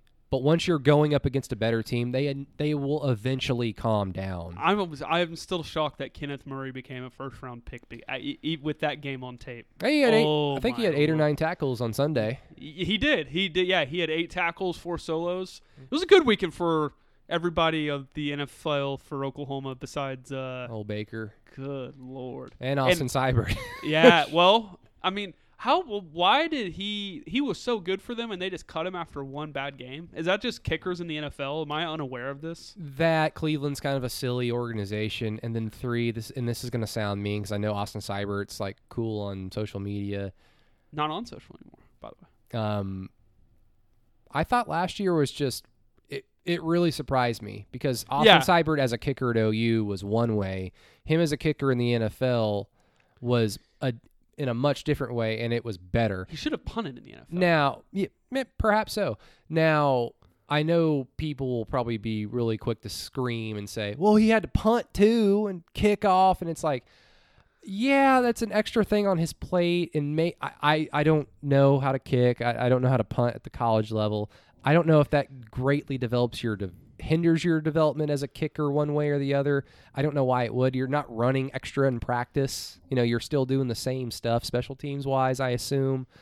I don't see how that could take away from the fact that it seemed like every time OU needed a clutch field goal with Seibert, he'd miss it. Like, he lined up for that go-ahead, game-winning field goal against Army, and I was watching that when I was working at the station at KFOR for a summer, and I was standing next to Brian Brinkley. We were just watching that. Seibert lines up for it. I was like, he's going to miss this. Watch. Boom! Wide left. Yeah, it's doesn't surprise me. He did miss some big kicks back during his days at Oklahoma. He was a good, consistent player, and we don't need to talk about the Rose Bowl, but he kicked it directly into a frontline guy, which is not what you're supposed to do on a scope kick. He did not call it an onside kick. Like, OU got away with that in the Sugar Bowl against Alabama at the very end. Yeah, I remember that. Yeah, Nick Hodgson, the best kickoff kicker and in Oklahoma. And he recovered it history, himself. yeah. It was like the biggest walk off ball dropping move in the history of football. No, I saw a picture though about Baker today. Yeah. I was going through this. I was going for Sooners in the NFL post. There's a picture, and you're getting a baseball analogy here. Baseball analysis here is that third baseman. Specifically, shortstops and second baseman can get away with it a little bit more, but third baseman that step way too far away and throw, not directly aimed at the first baseman whenever they throw. Yep. They typically leave balls up and away, and they leave balls up and away, and they leave balls up and away. And there's a picture in our Imagine in the back on our. Oh gosh, I just completely forgot on our back end that. He is stepping to where the left tackle's at and throwing the football down the middle of the field or towards the left hash. It's like that's not what you're taught to do. was that the play where the ball got tipped? No, I don't know what play it was specifically. But I just know and I know Patrick Mahomes can do it. I know, but I mean, when Baker's at his best, and whenever I think of Baker Mayfield, I think of the touchdown pass to Jeff Badet in the OU Texas game, where feet weren't set, and then he just flipped his hips, got everything lined up, and threw a missile. And I think Baker is at his best. One, it's hard to give him a true eval. I said this on Sunday, that because he's had 4 head coaches in 3 years, and this is me being contradictory of myself because Jalen Hurts has had the same issues. But he didn't give you your quotes though. Yeah, exactly. Baker was great. But at the same time too, it's like, man, like what made you really good was that you were very fundamentally sound. You had great timing. You always put footballs to where your wide receivers could get it. And holy crap. And I know it's one game. I'm not going to overreact completely to one game. And I'm not saying he needs to be replaced. And I'm sure the Browns don't think that. Everybody else besides OBJ and Jarvis Landry probably don't think that. But, I mean, he was awful. He was bad. He was really bad on Sunday. Yeah, some of it is Baltimore's really effing good. Mm-hmm. But number 2, like, look, I'm disappointed in Baker Mayfield, and I love him to death. He's one of my favorite Sooners of all time, like just every other OU fan. The positive excuses are there, but with Baker, the realistic excuses are true. Unfortunately, like we went through this same song and dance with Sam Bradford. And the thing with Sam, like more so than like the coaching turmoil that he had to endure, was he just couldn't stay healthy. When he was healthy and upright, he could deliver the football all over the field. He was unbelievable his rookie year. Yeah, John Gruden would just lull him to, like, this is one of the best quarterbacks I've ever studied. When he's healthy, he's accurate as hell. And it's like, yeah, any OU fan that watched him in college and then watched him when he was healthy in the NFL could tell you that. But the thing with Baker is he was supposed to be the guy to help change Cleveland into a culture of we're not crap anymore.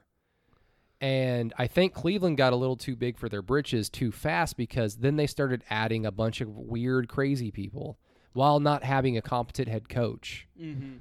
Like their current guy, I don't know if he's good or not, but Stefanski. Like they need someone with like, they need like of course like a Bill Belichick. Everybody would want that, but they need like a voice where accountability is had. And if that's not going to come from the head coach, you would want it to come from Baker.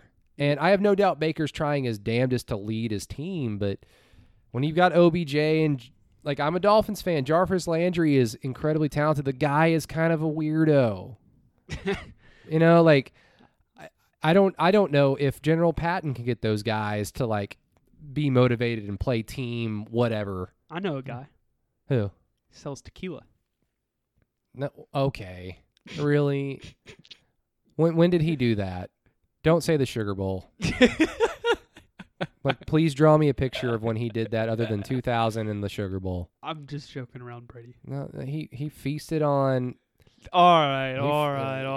We know what he feasted on. But I didn't know they made Mark Andrews catches 2 touchdowns. I didn't know they made tequila in Tuscany. Yeah, Mark Andrews is unbelievable in the NFL. No, did that Cleveland-Baltimore game make trigger every OU fan? Not just because Baker Mayfield was playing bad and it was hard to watch, but because that when Cleveland and Baltimore play, it's like a terrible reminder that the 2017 team did not win a national championship. Right. It's just like every play, there is a damn Sooner making a badass play. Yeah, no, there was. And then Marquise Brown had 5 catches. And Orlando Brown out there pulling and like killing people, just like, oh, the video of Trent Williams from the weekend. Oh my Lord. Just on a crackback, just boom. Was he like that in college? I don't remember, obviously showing my youth here, but I don't remember him all that much. I remember Trent he was on the 2008 national title, Florida, like when they lost to Florida offensive line, but that offensive line was heralded by Duke Robinson and Phil Lodeholt. Phil Lodeholt was great. He was mainly known because he was the largest human being I've seen this side of Taco Fall, and Taco Fall is just tall. Mm-hmm. Duke Robinson was like the All-American on that offensive line, and then John Cooper at center. Brandon Walker was a solid starter. Trent Williams was probably the most talented of them, but he didn't really get to showcase himself until 2009, and unfortunately that was the injury plague year. and he had to play all over the offensive line. I can't remember if John Cooper was the center or if he graduated in 08, but whoever it was to start got hurt because it forced Brody Eldridge, a blocking tight end, to play center, and he played phenomenally well, but then he got hurt, and then Trent Williams had to play center in the Sun Bowl that year. So the best left tackle in the last 25 years in the NFL played center in his last collegiate football game. And so basically what I'm trying to say is Trent was probably like that. He unfortunately was never able to showcase it because he was the best guy on a injury-plagued offensive line. But, yeah, he's like probably the only offensive lineman that you could pull up a highlight reel of because he just has like all plays like that in droves. And then also Kyler Murray kicked ass that day. Him and DeAndre Hopkins are going to be a lot of fun. Like my buddy is a diehard 49ers fan, and I watched the Super Bowl with him, and I unfortunately told him my opinion during the game of like, hey, if Kansas City's offense wakes up, I've never liked Jimmy Garoppolo. He does nothing for me. He is such a game manager. Yeah. And I don't like game managing quarterbacks. They bore me to tears. And exactly that thing happened. And like my buddy's just like, oh no, they got it in the bag, and you like Jimmy Garoppolo's awesome, shut up. And then Kansas City woke up and Jimmy couldn't do anything about it. And then like I had to see my friend just like be miserable. I've had to watch my team lose national titles. I don't know what it'd be like to watch my team lose a Super Bowl because I'm a Dolphins fan.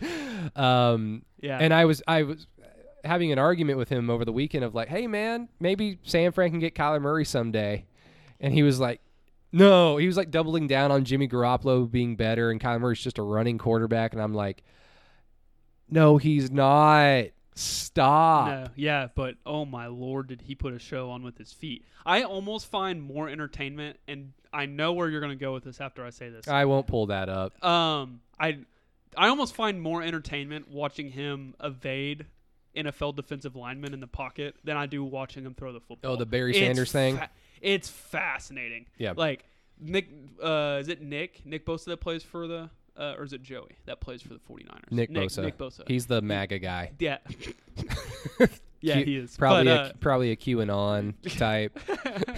But he there was a couple times where he was getting in the backfield and Kyler was just skipping around them and like they couldn't do anything about it. And it was so much fun to watch. Yeah. But the Cardinals have gotten a lot better, which is fascinating to me because Cliff's team, outside of 2013, right, when they were 7-0 when they came into Norman or something like that. That was Baker's team, wasn't it?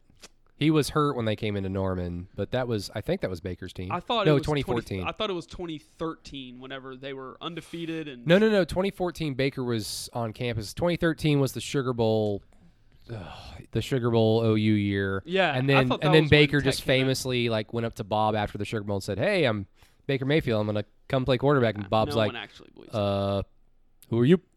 Yeah, allegedly. I do believe that because I think Bob's more of like a Steve Spurrier type of like, yeah, you 13, go over there. Do you not know your players' names? No, that's Tom Herman. No, not no more. Yeah, it's fascinating to see how good the Cardinals have gotten. Like and I know adding probably the best wide receiver in the NFL helps a little bit. I mean, Michael Thomas, DeAndre Hopkins. Who else? I mean, is there anybody else that's even in that conversation? I mean, I'd put Kenny Stills in that. I'm just kidding. But I mean, they've gotten a lot better, and they were very good, not just offensively in their schemes, but physical. Their defense was good. Chandler Jones, Isaiah Simmons got his welcome to the NFL moment. Isaiah Mostert, the running back, did a little angle route, and Isaiah Simmons got caught peeking in the backfield and thinking he could catch up to him. Well, see, it's weird because Kyler is a great leader. Mm-hmm. He's a different type of leader than Baker. But I think early on, and even going back into last year, we're seeing Kyler Murray influenced Larry Fitzgerald's old ass to come back because he wanted to play with Kyler. Right. Like, this is what I expected to see Baker do for Cleveland. And a lot of that's outside of his hands because Cleveland's a silly run, comedically run organization. Culture, Larry Fitzgerald's a little bit different than Odell Beckham Jr. Exactly. And when Larry Fitzgerald is endorsing you, like when Larry was like hyping up Kyler last offseason, his rookie year, saying like, I've never seen a kid like this. It's incredible. I'm like, wow, Kyler's actually, because I was always afraid for Cliff being his coach and then him just being so small. Mm-hmm. But him being so small, like, I think has played into like that escapability and that ability to avoid contact because he's just so agile. He's like, if Mark Clayton was smaller, like I just talked about his stop-go ability, if Mark Clayton was smaller, he'd be like Kyler Murray. Right. I thought Lincoln's comments a couple years ago about Kyler was still the best, that he hasn't seen anybody not be able to take a hit like that, since Barry Sanders, which was, now you look back on it, it was like, damn, Lincoln foreshadowed Kyler's entire future. He's the antithesis of Adrian Peterson, who's just like, I'm in the open field, but there's a safety over there. I want to crush that son of a bitch. For and, sure. And AD's old self almost had 100 yards. Like, man, I love him. Best Detroit Lion running back I've ever seen. He, that's good. No, I think it is another part of that, though, with the Cardinals' success. Like, if Cliff Kingsbury becomes a successful NFL head coach, awful at Texas Tech, Matt Wells, obviously, I was a lot higher on him than I probably should have been. I know it's one game against Houston Baptist, but yikes. I mean, how much credence does that give to what Mike Leach did in Lubbock? Holy cow. I mean, Cliff couldn't get it going. It's further LOL at Texas Tech. Now, I think Matt Wells is a good coach, but he's inheriting not a lot. Right. So for sure. This is a 4-year rebuild for him. Exactly. I hope he gets 4 years, because I think he's a good coach. But no, I mean, Tech made their bed. Now they have to lie in it for the next 20, 30 years until they're ever relevant again. But like Cliff being successful in the NFL was always my OU needs to hurry up and win a national title quick with Lincoln, because if Cliff has success in the NFL, I think that's going to increase the competitive juice of Lincoln Riley. I know. I don't know if I've brought it up on this podcast, and you know this information, but people better be paying close attention to what the Arizona Cardinals, what the Atlanta Falcons do this year. And Sunday's not a good start. And I'm not saying that Lincoln, it's like not even a 50% thing that he goes off to the NFL. The Falcons job opens up. Yeah. I'm just saying that Lincoln Riley in the Atlanta Falcons, I feel like I've heard that sentence before. I'll just say that. Yeah. Yeah. I mean, I'm not sitting here trying to start rumors or rumblings or anything, but No, it's bullshit, just two guys talking. Yeah, and it's fast. I've heard the autonomy with the Falcons could be influential to that. So I'm not saying to be on edge. Or Arthur Blank's a good owner. Exactly. Ownership's pretty good. And they don't make quick decisions. They've given this head coach a long leash, but they got absolutely steamrolled by the Seattle Seahawks on Sunday. So they may be moving closer to making a change, which I think it would be fascinating, because if it pans out as if it did happen, and they win, and Oklahoma wins a national championship in 2021, and then the number one quarterback. Hell, they're going to win one this year, Keegan. Are they? They've got a good chance. What do you think on this Ohio State thing? Because I need to ask you, because you were tweeting up a laugh storm at the Big Ten. I don't know what happened. I was actually grocery shopping with my mom, because I don't know if you know this, Keegan, but I'm incredibly broke, and I've had no food in my fridge. It looked like college in my fridge. I had like 3 beers from Coop and you damn old college kid. 3 beers from Coop and like some expired turkey bacon. That's all I had. And so my mom was like, she just got back from vacation. She's like, "Do you want to go to the grocery store?" I was like, "Thank God." Yes, please. I'm so hungry. And that's when Lincoln had his press conference. But you were like laughing at the Big Ten, and then Ohio State puts out this like little cryptic GIF, and Nebraska hot mic. Yeah. Gay. Like tell me what's going on. So it's just another day in the Big Ten, really, Brady. They're funny. They you have the Nebraska chancellor or AD or whoever it was got caught on a hot mic saying a Big Ten decision was coming tonight. Just another on the long list of rumors that have come out of the Big Ten for the last month that have not come to fruition. Mm-hmm. And it just cracks me up. And I've said this before, like, just stop talking. If they would just shut up. If the Big Ten would. They need to just constantly have the "It's Always Sunny in Philadelphia" music playing whenever they do talk. The gang fucks up again. Mm-hmm. The gang talks out of turn again. But where I'm at is obviously the conversation is if we should have let the Big Ten play in the playoff.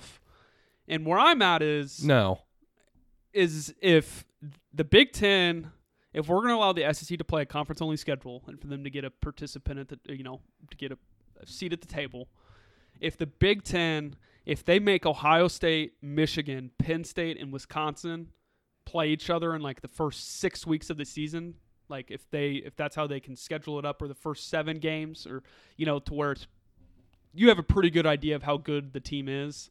Sure. I don't have a huge problem I have a huge problem with it because not playing one game is you can get away with that because some teams play one more game than other teams anyway. Where I have a problem with it is if they're only playing 6-7 games, in theory, they're going to be much healthier than the teams that played a full 2020 pandemic schedule. That's not fair.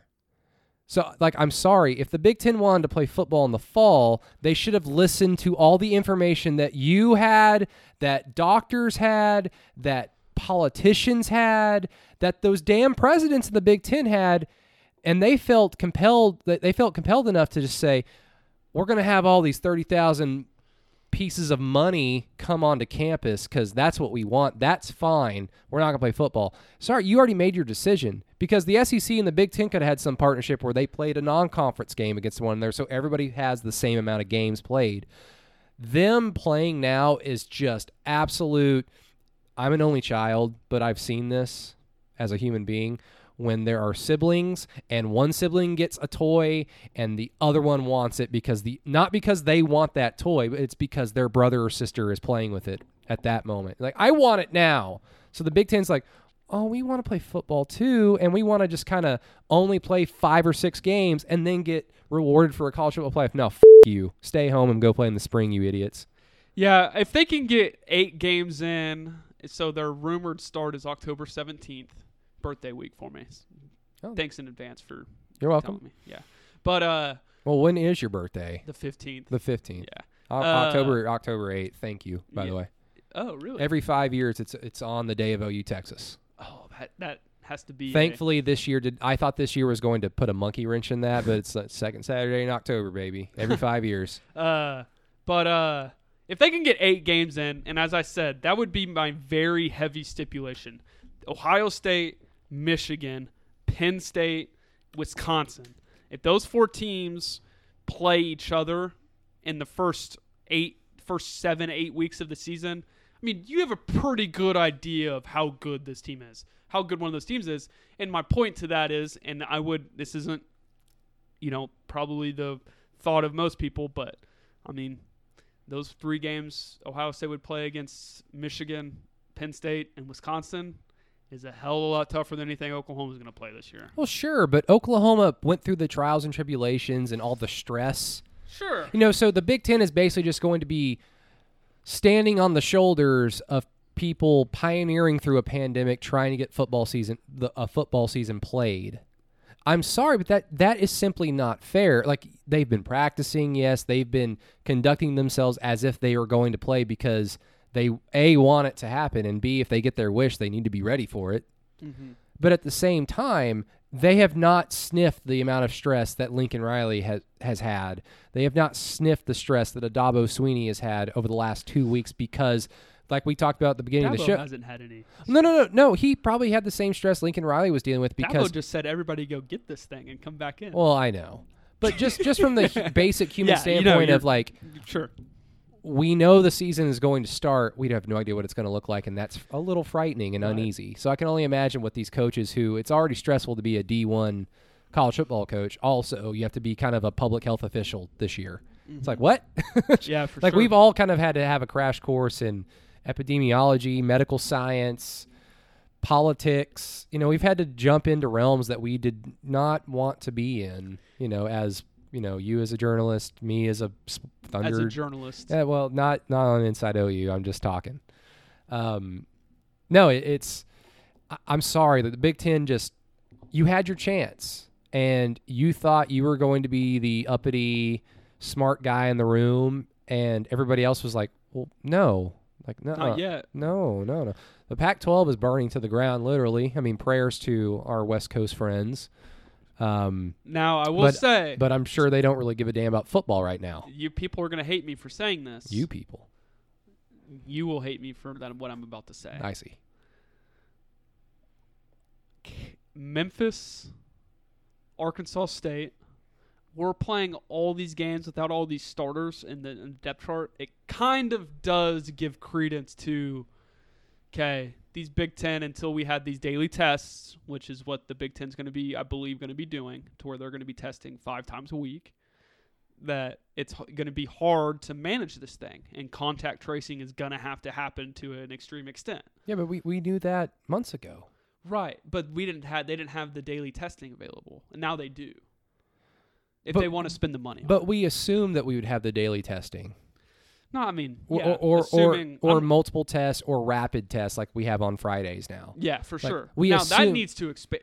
In my opinion, if I'm the Big 12, that has to expand, because you can't have a situation like what happened with Oklahoma on Saturday. Exactly. In terms of national exposure, in terms of TV dollars, it's going to hurt the product.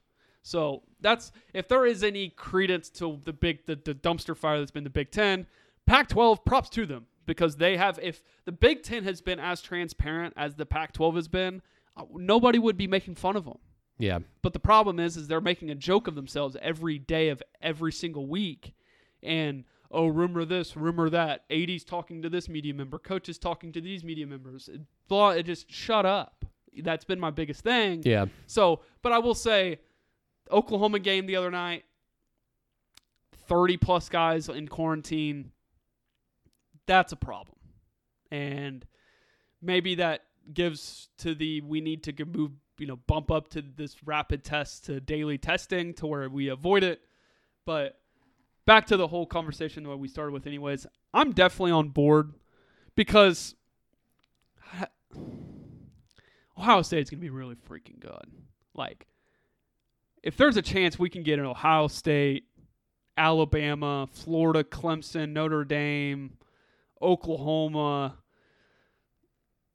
according to the FPI index on ESPN, Texas, if we can get a playoff to where these teams are playing each other, Brady, that's a hell of a lot of fun. And I think it would be great for the sport if we can get a real, true college football playoff. Now, granted, there's a lot of conversation about, oh, well, these teams have had an extra month to prepare for the season.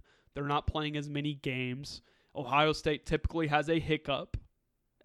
Every year they lose to somebody they're not supposed to, like Oklahoma. And just the mindsets are not consistent across the board. Yeah, we're playing the same football game. We're not playing the same game, though. Mm-hmm. Not everybody. And that's my thing. Like, I'm not an idiot. I know if the Big Ten was playing football, Ohio State would be a gigantic hurdle for OU to get into the playoff. And if they matched up with Ohio State, it'd be, Ohio State's good. Ohio State, yeah. It's gonna be they are really very, very good. And I want to see Justin Fields, and I want to see Trey Sermon. I want to see Ohio State play football, but their league failed them, and their chance has passed. I'm sorry, they're not on the same level right now in terms of playing the same amount of games on a basic level. Like, college football is silly, and this year has made it appear so much more silly. And if they allow the Big Ten to just start a month and a half later and then get treated as if they've, like everybody else in the Power Five that's started and gone through the trials and tribulations, then college football is an even larger sham of an organization and just whatever you want to consider it than it already is. I would just love to see the game. I'd love to see Ohio State play Alabama. I would too, but they made Clemson their bed. For sure. I would have loved to see James Harden play for the Thunder for a lot longer. That's a different. That's apples and oranges. A decision was made. Correct. That is what we are basically talking about here. The Big Ten made a decision. I would have loved to see Kevin Durant stay in Oklahoma City. Kevin Durant made a decision. It's as simple as that. Yeah, but it wasn't Ohio State's fault. No, but they're in the Big Ten for sure, and I know that has helped. In general. That has helped them. In fact, it helped them in the initial college football playoff to win a national title because there were two other teams, more so one, TCU, that was just as deserving to get in than they TCU were, but because they were in freaking the good. Big Old Ten and Yeah. these wacky Big 12 teams, and it wasn't OU or Texas. So Now the it's Big helped 12's them. the Big 12's fault that year was specifically though was about they weren't willing to name a true champion, as well as One true champion. and as well as you can't tell me the helmet, the sticker on the helmet didn't Oh, of matter in course. that. But yeah, I mean, I don't know. I feel like it would be an even playing field at that point in my personal feelings and opinion, but I definitely would understand if the playoff committee and all these people said, well, you played 8 games, you got a month ahead of practice. You guys were more players, probably were able to get COVID, so you have less players being out. And those things, yeah, I mean, definitely favors the Big Ten for a football season in the fall, but I guess now here's a rebuttal back to that, maybe another point here. What if the season ends for the Big Ten on December the 17th, I think it would be this year? Yeah. And then you force them to turn around and play the playoff in 2 weeks while other teams get 2 weeks to prepare. I don't think that would be as bad. But, I mean, that's just me trying to come up with ideas. I guess the football junkie in me would love to see or Penn State. Penn State's going to be really good this year, too.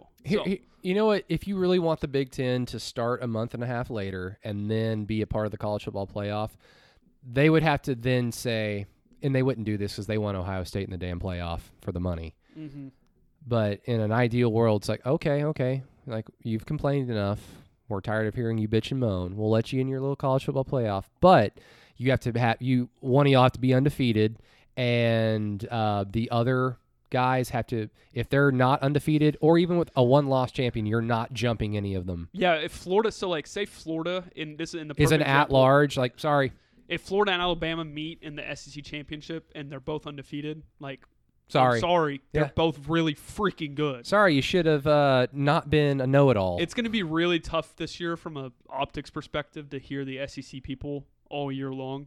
But to their point and to their beliefs, like, Georgia has to play Florida, Alabama now. Florida, I mean, those are on the schedule already, but I believe they have to play A&M again or something. I mean, that SEC schedule this year is going to be a freaking gauntlet. I mean, the athletes they're going to have to go up against week in and week out. It's going to be a lot. It's going to be a lot of fun. I'm going to have maybe the SEC. What is their phrase? It's the South will rise again. Oh God. Oh God. Well, I mean, Yeah. old habits die hard. But the ACC is terrible. Florida State losing to Georgia Tech, not good for the brand. Not good for the brand. So No, it isn't. It isn't. Can we real quick segue back? And this is a good one. I like this conversation. This whole podcast. This is gonna be a long one, but hey, it's a bye week, so hey, OU fans, you got a lot of content to listen to.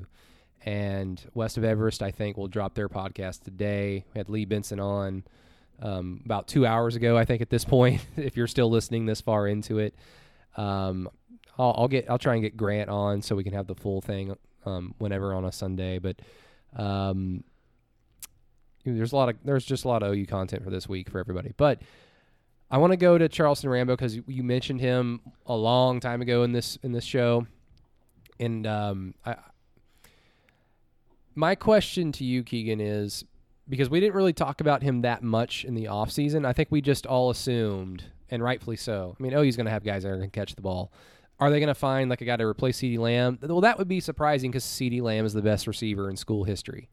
And speaking of Grant, I hope wants to jump on the show because he thinks Ryan Broyles is the best one in history, and I want to. that's a yikes take. Yeah, I'm sorry. I love Grant. He does a fantastic. I love West of Everest podcast. But when he said that, I dropped the broom that I was sweeping my floor with, and I couldn't. My hair was falling out. For sure. But yeah, like, is OU going to be able to replace CeeDee Lamb? Probably not. But they're going to have guys that are going to be able to catch the ball and keep defensive coordinators up at night. But apparently there's just a handful of people that believe that Charleston Rambo would just be that guy in order to, like, in terms of like leading the wide receiving corps or being the number one option. And I'm like, He's good. He's like the Kennedy Brooks of wide receivers. I wouldn't even go that far. Well, in that he can be an all-conference performer. Sure. If he's an all-conference performer at the end of the year, that would not shock me. But he's not, in my opinion. I don't see him consistent enough, and we even saw it against Missouri State. He's not consistent enough, in my opinion, to be an All-American type, to be a Biletnikoff type, and therefore be like in the realm of a CeeDee Lamb, Marquise Brown, D.D. Westbrook type. Like I don't see that. If OU's going to have one of those guys, it's going to be a young guy who emerges. And Charleston Rambo will always just be that luxury piece of, we got this fast son of a bitch like that your linebackers will not want to cover in the slot on those slants. So I think he's a good receiver, but I don't know where this was all coming from unless it was just the assumption, well, he's the upperclassman, he's fast, he had that awesome play against Alabama in the Orange Bowl 2 years ago, so it's like he's going to be the guy, right? Absolutely. When you think of Charleston Rambo, you think you want a guy that he can make plays after the catch, that he can separate himself from the defense, that he can take the top off of defense. He do all those things. Now, I'm not going to take a lot from just one performance. There's a lot of factors that go into that. I don't know how much Charleston Rambo practiced. We don't know those things because of COVID, contact tracing, and I think the same conversation can be had for Tanner Mordecai. But if he hasn't, I mean, Marvin Mims looked like the better receiver in his first game in college than Charleston Rambo did in his fourth season. And that shouldn't happen. I mean, tell me a game where Charleston Rambo looked as good as Marvin Mims did. And Charleston Rambo has played bad teams. UCLA last year, he looked like he was taking a leap. Texas Tech. Yeah, he had two home. touchdowns. He had 2 touchdowns the other day. He should have had 3. He dropped that. Mm-hmm. It was a perfect throw. But the difference in that UCLA game was for the ability to separate. And against technically better competition, but that sure. UCLA team was just Terrible. garbage. Yeah, and he looked good against Texas Tech and West Virginia. I mean, the same teams that Jalen Hurts looked good against. Mm-hmm. But in the realm of things, no, he leaves a lot to be desired. I think that's the best way to put it. Whenever you see Charleston Rambo, the football prospect, and you watch him play, you're just like, man, you think there's an extra gear. You think there's an extra move he can make.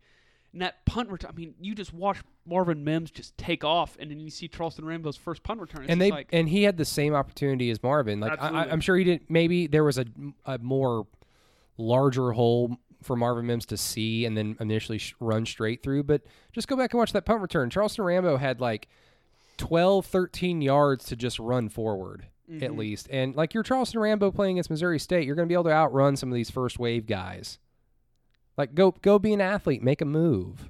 And that's what you're talking about is you always find yourself wanting a little bit more. Like he's going to have games where he just catches like deep ball here, there, or outruns a secondary. But it's like a basketball player in the NBA that will have like Ryan Russillo has an awesome category for some players, and Paul George is like the king of this category. He calls them 30 and 13s, where you're not surprised at all if they put up 30 points one night and then the next night they put up 13 and you don't even know that you don't even know they're on the floor. And I think Charleston Rambo is that type of player. Yeah, this is a hard sport for sure. So I'm not trying to trash the guy. Like I'm glad he's on OU's team. He's going to help OU win games, no doubt. When Trejan Bridges comes back, you know what? I know Trejan Bridges is talented. I've heard a lot of good things. And I've heard a lot of good things too, but this is like one of those things where I need to see it. Like Theo Weiss had fewer catches than him last year, right? Trejan? And Trejan also had a defensive adventure. Yeah, for sure. You remember that? That touchdown he caught against Iowa State looked good. But in Theo's fewer opportunities, I saw enough for me to understand, okay, he's a gamer. For sure. I just haven't seen that out of Trejan just because his opportunities didn't put him into a situation where he could showcase that. Here's a great analogy for you. You had the same thoughts about Marvin Mims, correct? Yes. I need to see it first. For sure. And it's the same conversation you hear about Trejan is the stuff that you heard. Not as definitely the, oh my God plays like you heard during camp, but the same conversation about Trejan and how good he could be is kind of in the same realm that you heard about Marvin. Yeah. So whenever he comes back, heck, if Jaden Hazelwood comes back, I mean, He's not. No, he could later in the year theoretically. It's not going to waste your eligibility. It's a lot. Oh yeah, It's different this year, but yeah, I mean, if Trejan comes back and Mims is still playing well, and Trejan starts playing well, like who's the odd man out? Because they ran, if you follow me on Twitter, they had 2 H-backs on the field 80% or more of the time. I know I predicted it, but it's still shocking to see that many. They ran like 13 different formations with that too. I mean, this guy, he's putting Lincoln, so much on tape. Lincoln as a play caller is kind of in a tough spot because it's the old adage of like, oh, they're holding stuff back for Texas because you have 4 or 5 games before that game typically, and so you have time to develop some things, but you also have enough time to like, well, we don't want to like just shoot our wad, show you everything. But just from the standpoint of getting guys reps and having the confidence to be able to run certain formations with certain personnel and getting some chemistry down with your young quarterback and your offensive line, your skill guys, like you're kind of compelled to like go up against Kansas State in 2 weeks and not only kick their ass, but you're gonna have to play these guys a lot longer probably, and then even if in Ames the following week, it's like, I wouldn't be surprised if Lincoln Riley kind of feels compelled to throw a lot more out there prior to Texas than he typically would, just because I got to see if it works. And then even with the backups in that game, whenever they're able to come in, if OU beats Kansas State and beats Iowa State handily like they're supposed to, you've got to get them reps too, because you might have to depend on them against a Texas because of contact tracing for all we know. For sure. It could, be one of those scenarios the next couple weeks that you kind of see Oklahoma throw the kitchen sink at both of them. And I think there's also a little bit to kind of what I just said, that Lincoln, I think, is going to put everything on tape. I think that's maybe where his head is based off rewatching the game, that we put everything on tape this year. We're going to make Texas, we're going to make TCU, Gary Patterson, we're going to make them prepare for everything. Like I said, they ran like 12 or 13 different formations in the first half Saturday night, and still 80% or more of the time, it was the same personnel. Yeah. So I think that could be a direction we're heading with Oklahoma this year. So it's going to be interesting to see. But I mean, Rambo's got to be better. He's got it. It's so tough to say that because I mean, he's one of those guys. He has been putting up stats. I know there was a lot to be desired at the end of 2019, but he's gonna have to be better because if not, I mean, there's some young horses behind him that are not going to be waiting around for Charleston Rambo to pick it up. And look, I don't have this opinion because he dropped that touchdown pass. If he had caught it and had 3 touchdowns that day, I'd still kind of be like, okay, that's a great start, and hopefully he can ride that momentum and kind of build his confidence and then turn into the player that some people think that he can be. Because I want that to happen. It's better for OU. And he can be another guy that could have a strong NFL career if he's able to ride that momentum. D.D. Westbrook, up until the first end of the first third of the year he won the Blitnikoff, was just always a speed guy. Yeah, I know we're missing an awesome Game 7 where Paul George is going playoff P, apparently. Oh, really? In a bad way. Oh. That's not a good – it's a meme at this point. Oh, but – No, like I told my buddies, if the Clippers lose this game, like Paul George needs to be canceled just as a great player. Can you imagine what Sam Presti's doing right now?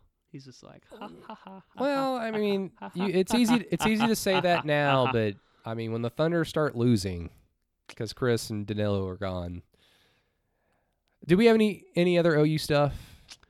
Or can I get into my... I think we've got it all out there. I mean, The only other thing to mention, and maybe this gets put closer to the front, but I know I brought up Perion Winfrey. Isaiah Thomas were very active. There's some positive signs. Thought the DBs triggered downhill really well, which is always a good sign to see. That's something they didn't do well early in 2019, but they got better at as the year went on. It Yeah. seemed like Patrick Fields and DeLaren Turner-Yell were more than willing to get up and get their nose dirty in the running game. Which is, something that I've had confidence in them to do at least. Mm-hmm. You know, that, like I don't see them as like ball hawking game changers in that respect. But once they get somebody in front of them, I'm confident they can make the tackle. And Mm-hmm. unfortunately, I didn't have that confidence 2-3 years ago. For sure. Brian Asamoah looked good. He looked awesome. Yeah. Deshaun White, I still kind of like Charleston Rambo. Yeah, I was going to say he's like the Charleston Rambo of the linebackers. Yeah, and you expect more. And this is a guy that I was, as you know, have been extremely high on for a long time. And he could still get there. And maybe it's just one of those things that he needs to play with more of a mean streak. Well, And- he's the Mike, right? correct. What if David Ogwebu takes that leap that we talked about? Tough. I mean, tough does sledding. Deshaun slide over? Because No, I think it's Asamoah. he's a Mike. I think David Ogwebu could, if that Mike position turns into one of those more, unlike Kenneth last year, to where if he's taking on more blocks, if he's having to cut off more edges for Brian Asamoah to make plays, then David Ogwebu can do that, and he could do that at a high level, I think. Yeah. And I think my tweet epitomized Ogwebu perfectly Saturday night. He looks like a damn created player. Yeah, He's just massive. I mean, you can use the cliche freak. I mean, he looks like that cat. He looks like that guy that OU fans want on their defense. Kind of, I mean, Kenneth Murray kind of has that similar description of just like Greek god gets off the bus and you're immediately like maybe a little stunned, like I gotta go up against that guy. Whew. For sure. But- But yeah, I mean, nothing but positive. I know we covered that Saturday night, and moving forward, I mean, I don't know what I would want to see more out of Oklahoma. I mean, offensive line play has got to get better. It will get better with guys getting back. But outside of that, no. I mean, Matt Leinart, I think, put it perfectly. I mean, we've said it. A lot of Oklahoma people that cover the teams have said it. Fans have said it. And this is really not an overreaction. There were throws in that game that look different, that look like what a guy makes on Sundays. Sunday. And I know I've said it on this podcast. Theo East, Jeremiah Hall throws in particular. For sure. And the one Rambo dropped. Yep. Specifically And that too. was like just a bullshit, like, that looks so effortless. It looked like he didn't give a damn what was going on. And I mean that in the most complimentary way. But that just speaks to his confidence in his arm. For sure. And it's going to be tough for defenses to come up with a game plan. I mean, I'm even throwing Iowa State in that conversation. They like to keep everybody in front of them. They like to play that. Good fucking luck is what I say to that. Yeah, exactly. That's what I'm saying. They may even have a tough time because where you can attack Iowa State and be really good at it, and even Kyler wasn't great at it in 2018 in that game. Early on, yeah. Yeah, and that the intermediate throws are there. You've got to be comfortable making them, and I mean, to Spencer's credit more than Kyler, he's got H-backs that are going to be more than willing to want to go catch a pass in the middle of the field. And I don't think that's not me talking any crap on Grant Calcaterra. I thought he was a really good player. I thought he did really good things for Oklahoma, but 6'6" Austin Stogner at 262 pounds, probably a little more likely to stay in there and catch a ball over the middle of the field than 6'4", 240 pounds. So, but yeah, it's gonna be fun to see them against Kansas State. Kansas State's got, White Huber, a couple kids from Oklahoma. Hopefully Wayne Jones is okay. Kid from Owasso that plays safety that got hurt. Yeah. Hopefully he's okay. AJ Parker, really talented corner. But they, I mean, it's going to be one of those games. If you want to see something of the Oklahoma defense, go let them score 17 points. Don't let them score over 20, and go get a couple turnovers because Skylar Thompson's going to throw them to you. Yeah. He just looked like Joe Montana last year in Manhattan. He did. Yeah. He had one of those games. Now, I told you on Twitter that Inside OU listeners are gonna have to get some Miami Heat talk, and I'll be quick. But Jimmy Butler is that motherfucker, man. Oh gosh. Oh, that was all. That was such He's a good dog, bro. He is a dog. Tyler Hero hitting shots like he's a vet. Jay Crowder hitting some clutch threes, making some good plays, and then Bam Adebayo's block, man. You didn't get to see it. When we're done recording, I want you to look it up on Twitter because like Jason Tatum beat I think it might have been Tyler Hero or Dragic off the dribble, and there was nobody in the paint. And there's like 12 seconds left, and I'm like, oh no. As soon as he beats his guy off the dribble, I'm like, he's going to dunk it, and that's how this game's going to end, isn't it? And then Bam Adebayo comes out of nowhere and just Dikembe Mutombo's that son of a bitch. And like, oh, it was great.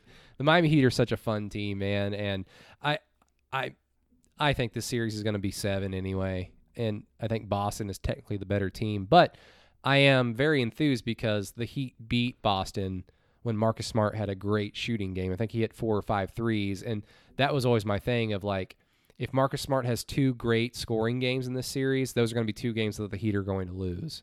And he had a great scoring game, and he actually had a clutch flop late at the end of the regulation that helped Tyler Hero force did? overtime.